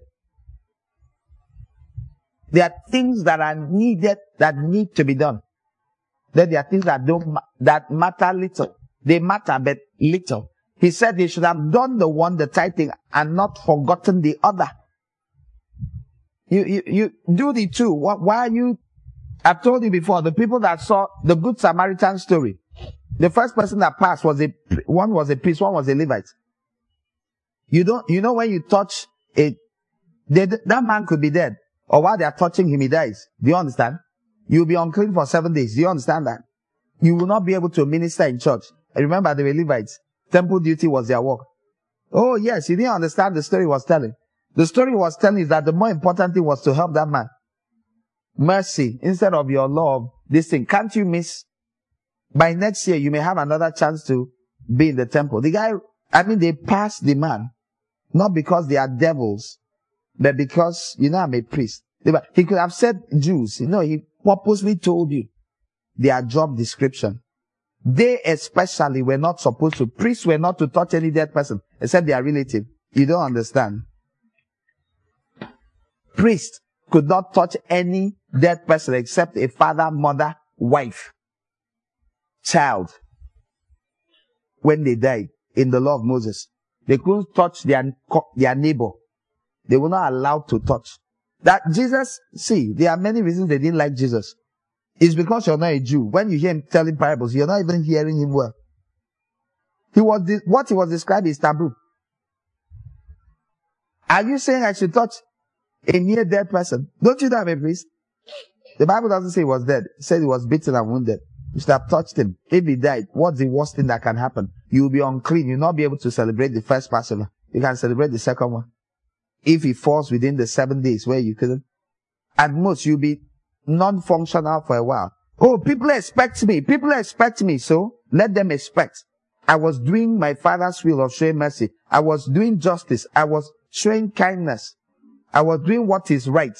That's the primary thing. Do you understand this?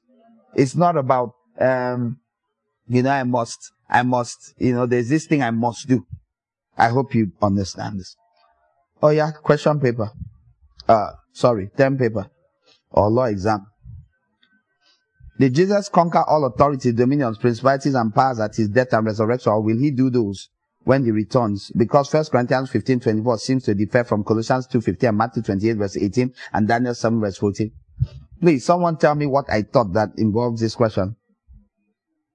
I know I talked about orders and all that, but do you think this came from my teaching today? 2. How can what goes into a man not defile him, but rather what comes out of him? Because the sin of sexual immorality, for instance, is not committed without, but within. It started within, it came out. But what did I teach that involves this? I think you came with this question from whom? 3. What is the thin line between constantly asking questions in meetings or personally and asking the Holy Spirit to just explain things to you? Who said the line is thin? He should have just said, what is the line between? He said, oh, the thin line. You're funny. Alright, what's the line between asking questions and asking the Holy Spirit? He didn't phrase this question well. Yep. Okay, I think what you mean is, should I do this one, or should I just ask the Holy Spirit? You should do the two. You should form a habit of doing personal things. Now, listen to me, whoever gave me this homework. Do unto others as you want done to you. So I'm doing back to you as you have sought to do to me. Show me your write-up. Send it to my number. Send it to your shepherd. Let him send it to me if you don't have. You answer this and tell me what you think. So you say it seems to differ. Whatever it is you asked here in question number 1. Answer it. Send it. Me, I want to read what you think. Then I'll give my input. If you have it, I'll go like, awesome. You nailed it on the head. If you don't have it or you have half, you hit it halfway. I'll say, yes, I agree with 1, 2, 3, but this. But if you're lazy, which is often why you people ask, some people ask certain questions. You're just lazy. That's all. You don't want to say, you want someone to labor for you. Nobody used to labor for me. Or me, I used to work these things out by myself. So carry your notebook, carry your Bible or Bibles. Then go to school. Just like you did when you were in school. Take this thing seriously. Me, I believe in people taking things seriously. Take God's matter seriously. It's more serious than all the other things you're serious about. One day you understand. So ask questions in meetings. Okay, but if you had that question before the meeting, try and ask the Holy Spirit. Do you get? And then based on what you get, you can now still ask it. Or ask what's left. Or ask, not necessarily in meeting. If you're a church member, you have someone who you're accountable to your, what do we call them? Shepherds. But you can call them anything you like. Accountability partner, call them, discipler, call them, what do they call people? I'm not hearing you. Mentors. You can ask your mentors, okay? So, talk to those people about some of these things. But try first. Learn how to study the scripture, which I go out of my way to teach over and over again. Learn how to study the scriptures. Learn how to compare spiritual to spiritual. 1 Corinthians 2. Learn how to compare this. Learn how to use a reference Bible. Or your Bible put in the reference option. If you have all these Bibles that don't link to anything, your verses is wrong. If you have my sword, go to the settings. If it doesn't show something after the verse, an additional thing you click on and it pops up other similar verses. That's how references work. So compare. And many people just don't know how to do these things. You should. If your shepherd would have shown you, if you sat with your mentor and say, hey, can you show me? The church appoints a mentor for everyone. So, even our online people that have never come here before in Lagos, they have online, people outside the country have mentors. So if you're here and you don't have, I don't know. And if you have and you don't ask them these questions, there's a problem. Which should not exist. It means you're disobedient. Don't be disobedient. So when you're not contented, but most times I say you should ask questions at the end of the meeting. It's arising from what I was teaching. My question, I'm asking you to respond to what I've said by saying, hey, this and that. If you kept this from long before, I would be troubled. Why did you not ask it before? Why do you keep it for here? But if you have a question arising from what I say, you should ask it. I hope this is clear. Don't wait and say, I'll go and study it. No, ask it at once. If someone says, ask me questions, but as much as possible, because of time and other things, there are 90-something% of the time I answer. In fact, 99% of the time I answer every question I'm asked. But increasingly, I want to reduce that. I want to reduce that so that if someone is listening to this message, they can say, this is what was studied. The question flowed with it. Not bringing something which my teacher nature will try to explain and explain. Then we use another 30 minutes. For every point you answer, the more you have to say to bring clarity. Alright, instead keep the question very safe. On the day we talk about what you're asking, or on a normal day, or talk to your mentor about it. If you're not contented with the answer, tell them. Many times, people's mentor, they send me questions. They just send me. They say someone is asking this. Some, they drop it on the leaders group. They call leadership. They say, please, I need an answer to this. And one person may answer, or two or three. And they put together the composite and give you. Yes, that's the beauty of family. Whether they told you or not, me, I've told you now. I told you before. I'm telling you now. I'll tell you again later. Someone does not have to be the one. You know, sometimes we know the answer. Sometimes we don't know it so well. Sometimes we forget. There are things I've answered. If you ask me again, I don't know. It's terrible. But I've read things, heard things I said. I'm like, wow, that's my voice. Because the Holy Spirit's inspiration that came when the answer came is not there at that moment. I hope you understand. At what point do we stop boasting in our weakness? Now the question was, you boast in your weakness. Yes, Paul said so. When does it become a sin? When you take pride in it, then it becomes a sin. When you boast of your weakness to end up saying, so I will not do what I should do because I'm such a sinner. So that's why I said I will not join the group anymore. That's why I'm withdrawing myself. You give account, because that's one of the things that servants may have said when he stopped doing anything. When his master showed up, it was not good. Okay, what happened to him? You're boasting of your weakness. And by the way, I don't know if you understand what weakness is. Weakness is the thing that shows you're incapable. To be weak, you can't move. Okay? You're weak because you can't move. You are struggling. You are in that area. You struggle. I can't. I'm so afraid of preaching. Like some days ago, it was there at church meeting. Oh no, I was in Ilorin, and I said, how many of you've never gone out to preach to anybody before? Or even in our own family meeting some weeks ago, and some people raised their hand. I said, I told the Ilorin people, go with, how many of you normally go out to preach? Some raised. I said, pair up with them and go along. That's all.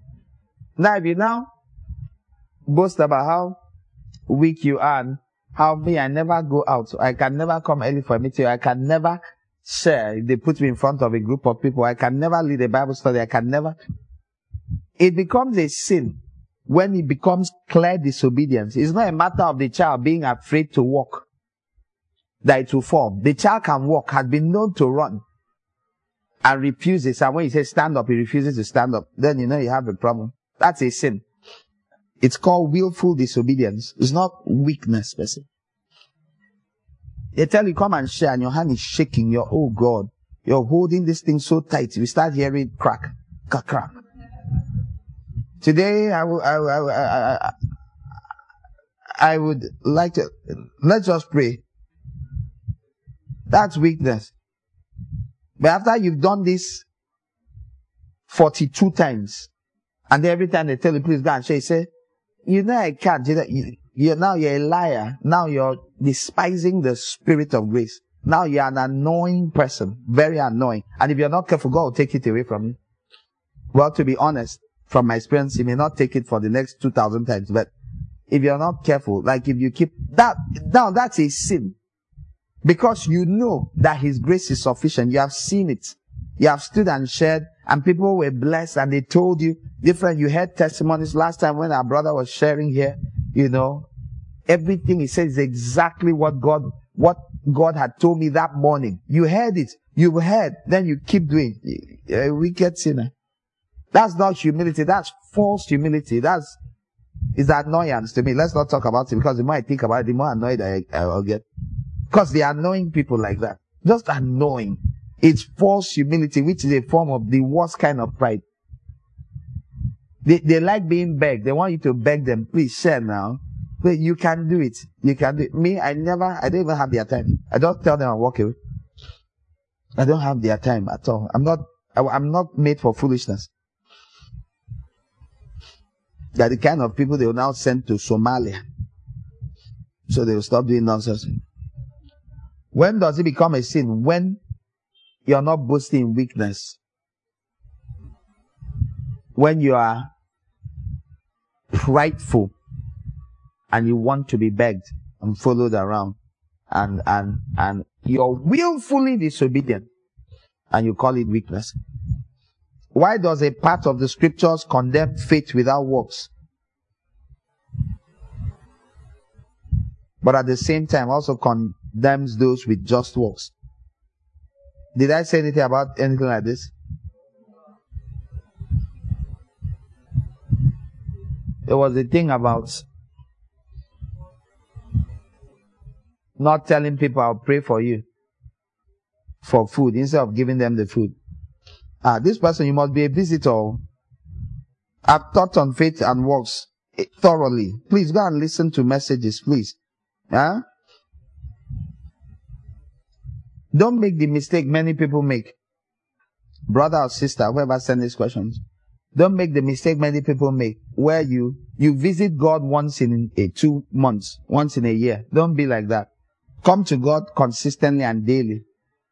Don't do this one-time massive. Don't approach God that way. Approach God line upon line, line upon line. Be that kind of Christian. Be that kind of student. Don't say, okay, today I'm coming to church. I'll ask all the questions, because likely tomorrow I'll not go to church. Don't be like that. Be consistent in what you do. Be consistent.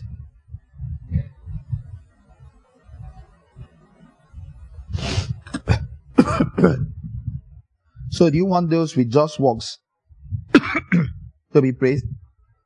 You are never supposed to trust in your works. You're supposed to trust in God. How? By doing righteous works. What are righteous works? It's what you were created for in Ephesians 2 verse 10. Righteous works are the works God says you should do. Alright? The works God, the Bible condemns, is the works you come up with and say, I will do this, therefore God will say I'm good. No. Those are dead works. When the law of Moses was enforced, before the new covenant was inaugurated, you abided by the law of Moses to be considered acceptable to God, but it wouldn't justify you. Then God brought the righteousness which is by faith, Romans 10. If you now despise the righteousness which is by faith, which comes from trusting in what the Lord, calling Jesus Lord, and believing in your heart that God raised it from the dead, you now say, no, I want to follow the ancient way. That is works without faith. It's not righteous. It's not a righteous work, because it's not the right work. Do you understand? I'll end that point, whether you understand or not. Go and listen to the audio again. It's simple. I tell you, come and pick up this microphone and give to her. And you stand up and lift up the whole lectern, which is much heavier. And everybody says, wow, you're so strong. And you move it away. Are you to be praised? You should be beaten up. That's your righteousness. The instruction you were given. I tell you, please, I need to do an example. Please, can you just give me your notebook? That one. And you stand up and start collecting people's notebooks. What are you doing? Is that what I told you to do? That's what the works you're describing is. He told you what to do. Or he told you, just come. And you stood and started packing your bag. I said, come. Say, now I want to be ready. Or you ask for a mirror, you start making, what are you doing? This is what many Christians get confused about. The work God expects of you is to come. John 6, 28, 29. This is sure what work? Say the work which God is that you believe in him whom he sent. You should believe the words of the one who told you, come. That's all I want you to do. Just come. Instead of coming up with your own trivia. Finally, what is the line between using prophetic words as a guide and being totally dependent on them? Or is it okay so long as the words are true? Did I say anything about this? Using prophetic words as a guide and being totally dependent. What line are you looking for? You want to be totally dependent on prophetic words. What does scripture say? Are you permitted? There are three that bear witness in the earth. The spirit, the water, and the blood. You want only the spirit. Enjoy. But it will not end well with you. Because by the mouth of two witnesses, matters are established, and the threefold cord is not easily broken. Your own will be broken before you begin. Because you are disobeying scripture. Jesus said, you do err because you do not know the scriptures nor the power of God. The power of God is what will come when the Holy Spirit comes. So you don't know the Spirit, neither do you know the scriptures. So that's your line. Do whatever you like with line. You like lines. I don't know what you're going to do with this line. The line between using prophetic words as a guide. Prophetic words are the breath of the Spirit. It's your Father writing you a letter called the scriptures. And then he calls you and says, I hope you saw the letter. Yeah, you know that place I said, donkey. I don't mean a real donkey. I mean that donkey office. You know it now. Number 25. Yes. So go to donkey. They will give you the right size. All right. Bye. That's what the Holy Spirit does. He gives understanding. Enlightens your eye. He breathes on what he had written. He says more. He gives clarity. Is this clear? Please, my question is from where you talked about the Good Samaritan. Like, I've heard a lot of pastors who take delight in telling stories of, let's say, how maybe their wives were sick or a relative, a loved one, and they were still on, preaching and doing all manner of things. Some of them even go on to telling how they lost their parents or their wife, but they still go on to preach. So I want to know the balance with the explanation you gave before. Like, in this case where having to touch a dead body will make the person unclean, and he will have to sacrifice his being in that program where he's going to and just attend to this particular circumstance that needs mercy instead of going to be in that program to preach. So what is the balance like? Should you go here or should you attend to this person at the moment or the time? I did not say that guy was dead. Huh? Yes, sir. Okay. I understood two I said different scenarios. I said possible. I hope I did not say that guy was dead. Before you go and say something I did not say. Yes, sir. Okay. The book of Luke chapter 10 tells us the story about Samaritan. Your question is really that, is it mercy that someone's relative is dead? If they are dead, what can you do? Not really dead. Half dead. Okay. Wait. If they are dead and the guy is doing ministry work and they are still dead, they are dead. Dead is dead. If they are sick or if they cannot possibly get there in time to be of any relevance, they should ask the Lord, what should I do? But see, they are servants of God. They are so dedicated to their duty. The mindset is, I can't do anything. They are in your hand, oh Lord. So here are 20,000 people gathered, or you have a chance to bring help to all these people. Your flight just landed. You bought the next flight and head back. Why? Is it because you're God? Can God keep the person? Did God tell you to come here? Did God know that person will be in this dire trouble? Fash God. Then you go back. Just drop God and just go back to practice Godhood. I don't know. I think you should go. I think the God who sent you, there knew. You know, it's because I believe God knows everything.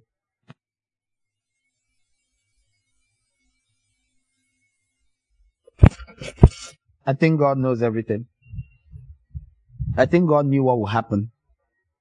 So I think if they even knew, either they shouldn't have told you yet till you finish what you're doing, or they tell you. And you decide, I mean, the one is even good. Is if they are dying, they are dying. Abraham, when they said he should kill him. You don't understand? In Abraham's test, God told him to kill the son. The only son. Told him to kill him. What will you do in that case? Obeying God can be hard. I heard a servant of God, a preacher, say he prayed, his child died, was crying. He prayed, and someone came and knocked on the door and said, my child is sick, please go and pray for him. And God said, go. It's like, see my dead child. Is it not being a servant? Servants now, labor law, you use labor law against God and say, God.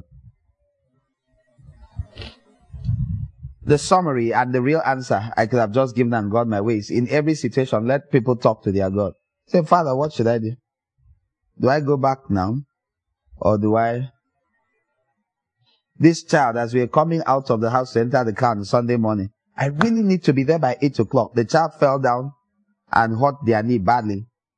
And you say, sorry, enter the car. The blood is dripping. Enter the car, let's rush. Cannot be late. Because of that, you don't clean the wound, you don't attend to it, you don't do anything.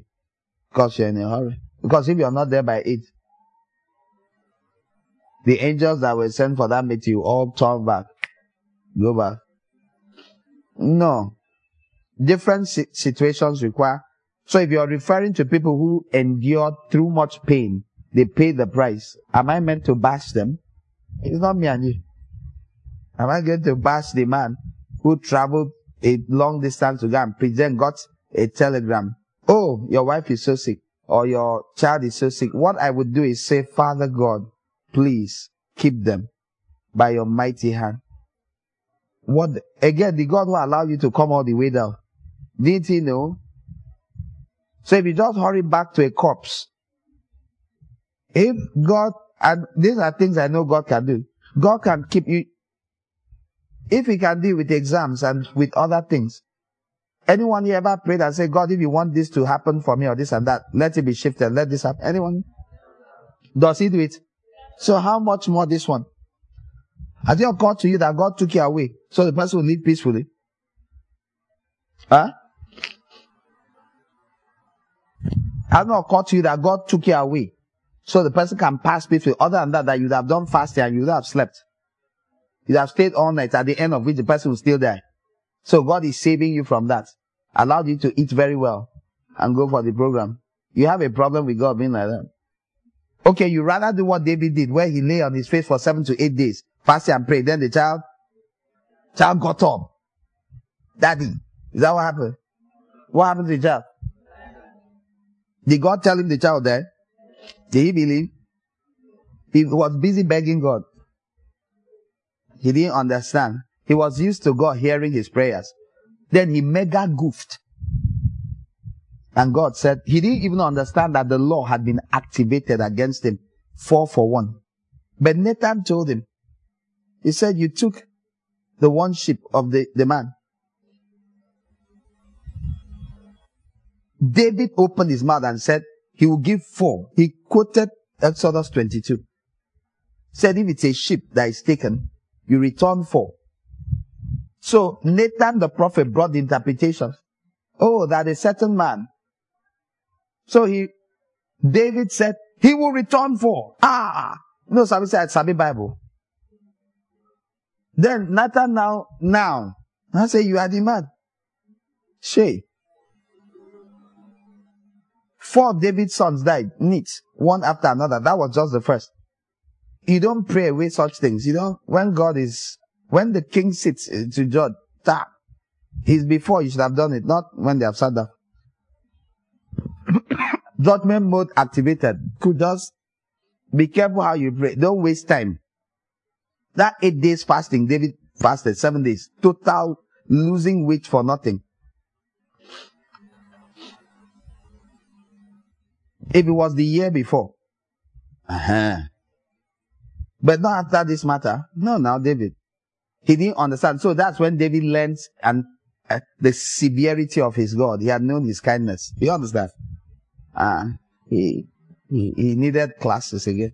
God gave him that. So David got up from there. That son was not the only son. So it's not a matter. Did you hear him fast for any of the others? He didn't. He didn't bother. He started learning. One died. Then the next one killed the brother. Then the next one tried to overthrow him. Then after David was no more in the picture, though he may still have been alive, his Solomon killed his Adonijah, his son, whom he had never told no in his life. 4 sons, one after, they all died. It took years, but 4 went. Because it's 4 for 1, according to the law of God. Why did that happen? 1 Timothy 5. Some men's sins go before them, some follow after. God was like, I don't want anything following you after. We need to resolve all your issues while you're still on earth. Many people don't understand these things. I've taught on it in the past, but many people don't understand. There are people who, all your matter, God, they settle them here. You say, why? Is it only me? It's mercy. You're a big head. You don't even know when you're showing mercy. That's why you should know the Bible. It's pure mercy. The other people, after they've died, the things are lining up waiting for judgment day. They now start coming out.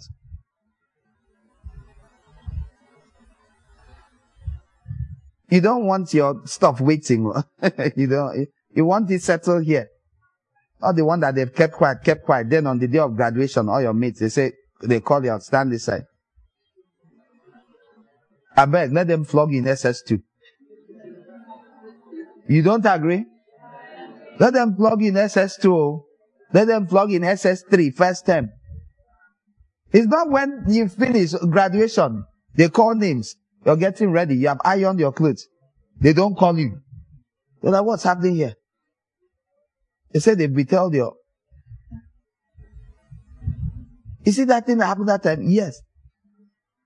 That's what this judgment day is. Very bloody day. May you be afraid of the day of judgment. Oh, may you not believe nonsense. Oh, may you be terrified. No, we cannot be afraid. If you are afraid like that, what will happen? The Bible says, through the fear of God, men depart from sin. That one too is a lie.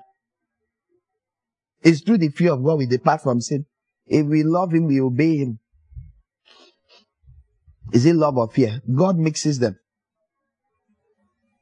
Jesus, Son of God, did He love His Father? In the days of His flesh, He was heard in that He feared. Oh, all the scriptures nobody wants to preach. Oh, God, give me this passage. He was heard in that He feared. He offered prayers loudly. Crying loudly. He was heard.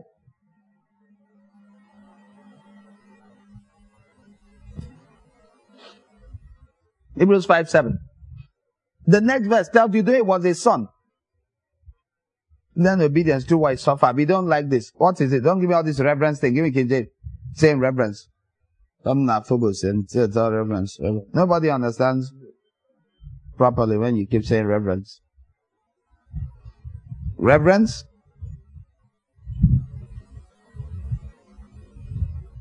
Marakuchita lagas.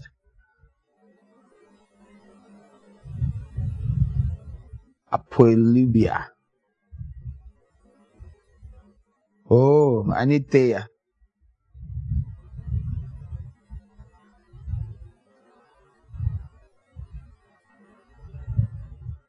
Oh yeah, you want to read? Want to read with me?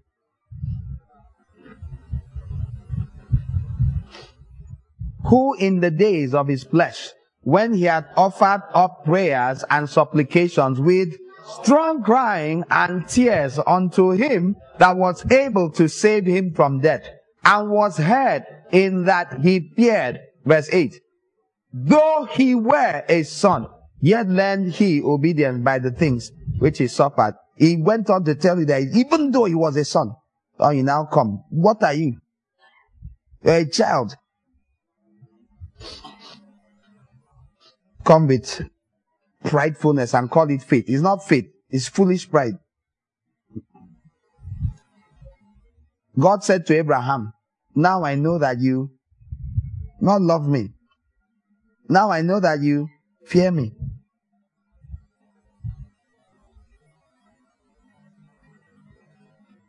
It was so real for Isaac. They said the God of Abraham, the fear of Isaac. That was his official title. That was God. Not once, not twice. God's name for Isaac was the fear of Isaac. I don't know if he used to remember as his father carried the knife.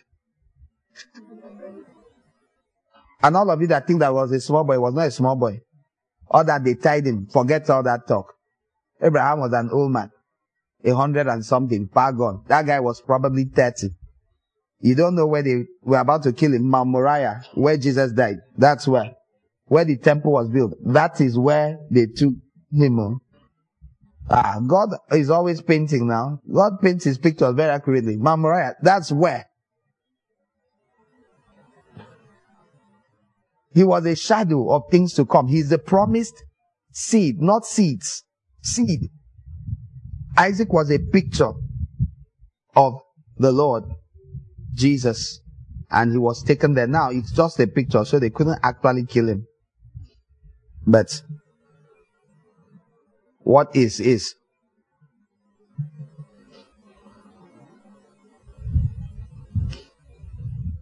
For those who have done the Genesis 22, go and read the story.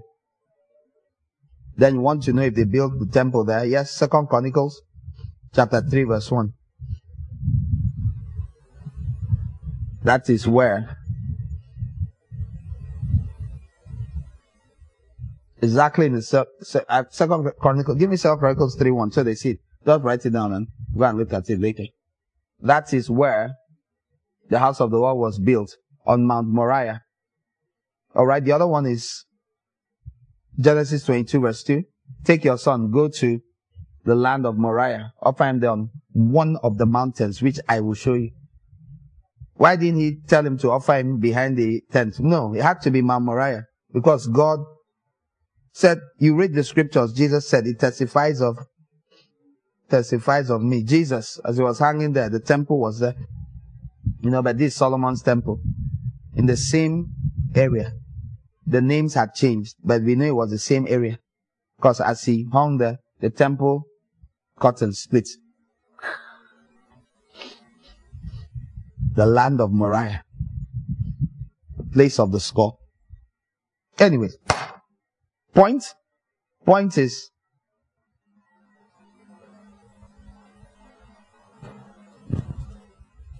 the things people endure to obey the Lord, you don't use it against them.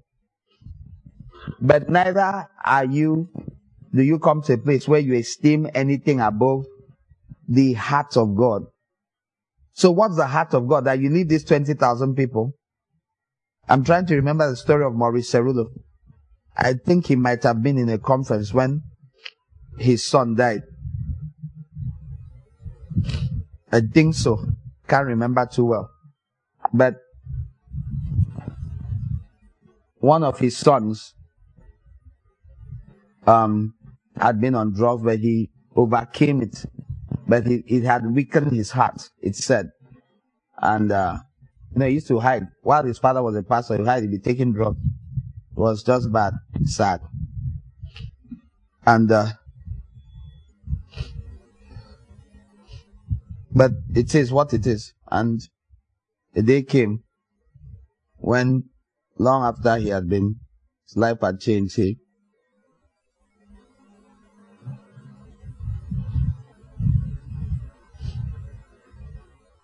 was sad.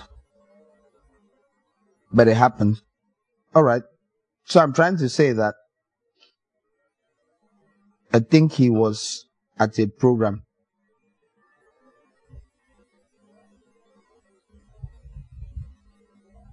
Let me see. Son build me an army. That's his autobiography. Teresa and I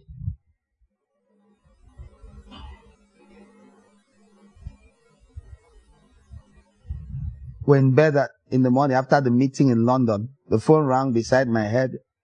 I picked it. My daughter was sobbing heavily. Dad, Mark's heart gave out. He passed away. He didn't register. She was talking about my youngest son, who was 36. And he had just managed to turn his life around for what seemed to be for good. Yeah. So, they weren't at home. Of course, the son, they had separated. They were in the same place. But again, sometimes God does these things to allow.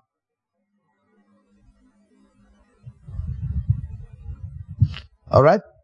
But can I add something? Do you know that God is close to those that have broken hearts more than normal people? Sometimes the most powerful things happen when people are broken. It's just what happens. So sometimes the things we think are so bad, God is like, are you sure? Paul is arrested in Philippi, locked up. Yes? Beaten. Before he left that town, who are we sure that God saved? The one we are sure. They gave us the Philippian jailer and his family got saved and baptized. We are not saying others didn't, but we are sure of this one. Huh? Do you suspect that jailer might have ended up as an elder, a pastor, a leader in the church and all that? In God's mind, if God says, well, I brought you here to raise a leader for the Philippian church, beatings will be involved, but you survive. Did he survive? Yeah. Did they leave behind a church? Have you read the book of Philippians? Whatever they left behind, that's the group of people that arose from that visit. They are the ones the book of Philippians was written to. So go and read it without understanding.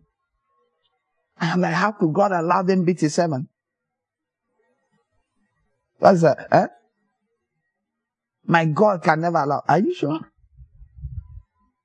Because of what he wanted to bring out. And the enemy will fight. He fought. But did he win? You don't win by the physical, you win by the spiritual. If Paul betrayed God, then he would have been defeated. But God's will was done. Do you understand? Praise God. I hope you have no other questions. I hope that microphone is not floating around anymore.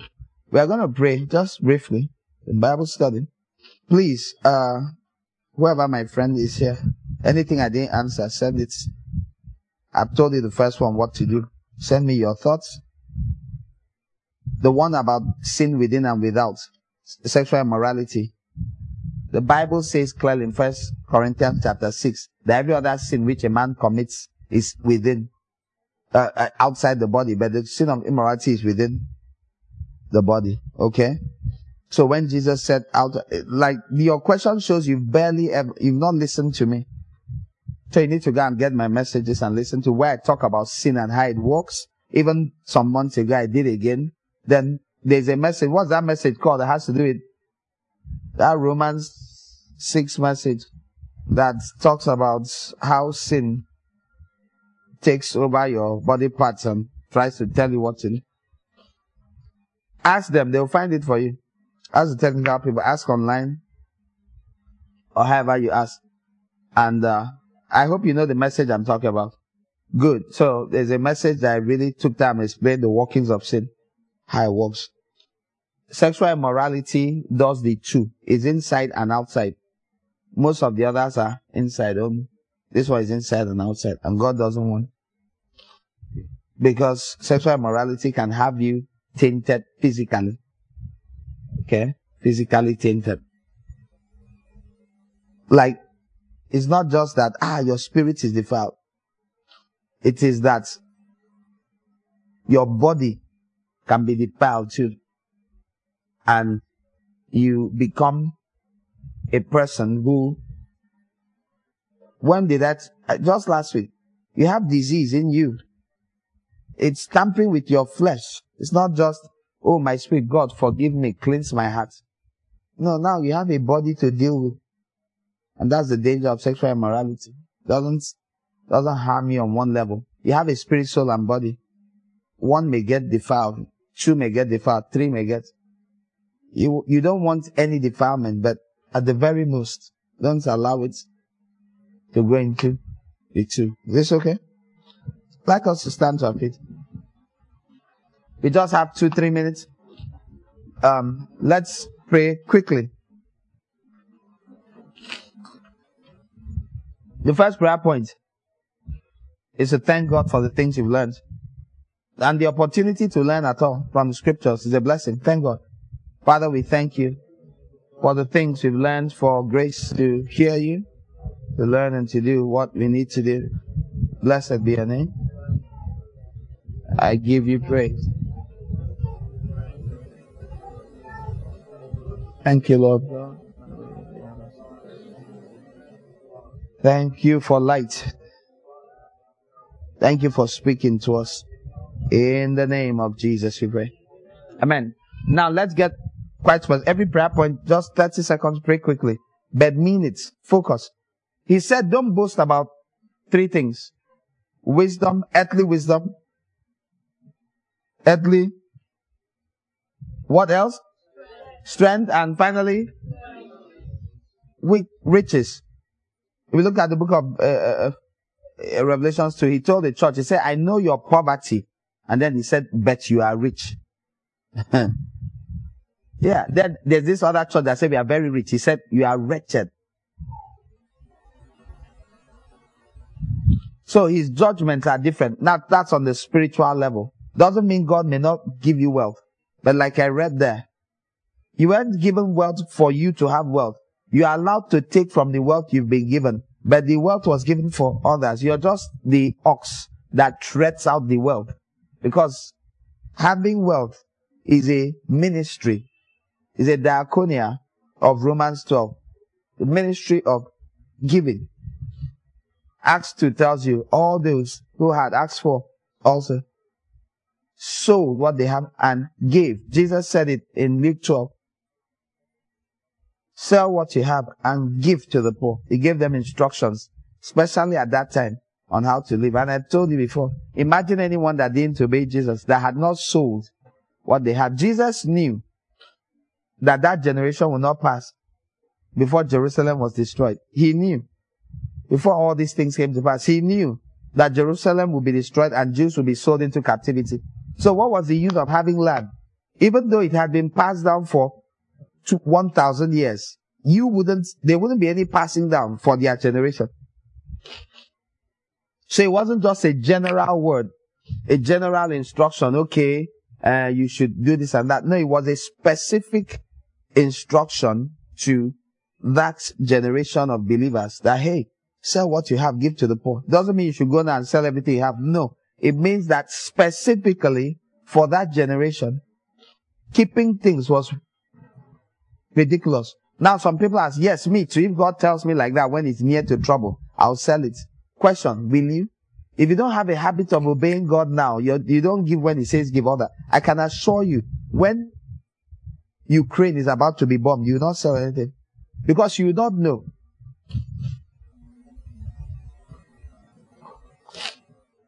And even if you know, you will not be able to. You are not used to obeying. You are not used to just doing what God says. You hold on to material things. Material things have a grip on you. I want you to pray that God should deliver you from every boast you have had. All of you that, again, it's so unfortunate because it's in church that people are taught these things. Now, when will a Christian be able to say confidently, I own a 5 billion naira business? When? All that rubbish, if you like, keep listening to trash like that, you see the trouble it will put you. When God stands in front of you, you explain why you went along with that way of belief. He will ask you if you didn't read Jeremiah 9. He said, don't boast about such things. That's not a boast. Boast that you know God, that you understand God. And if you understand God, you will know you won't heap up riches. James 5. Say, woe unto you. You stored up riches in the last day. The last days of Jerusalem had come. And people had land. That land they sold, the people in the church sold. Did they sell it to someone? The people that bought it, what now happened? So who lost?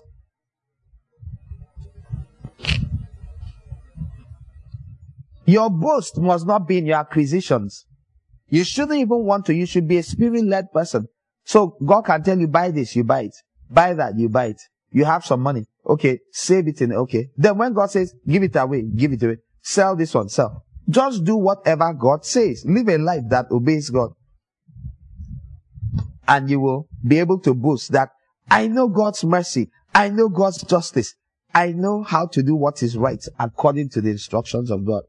Pray about this. Father, I want to swap my allegiance.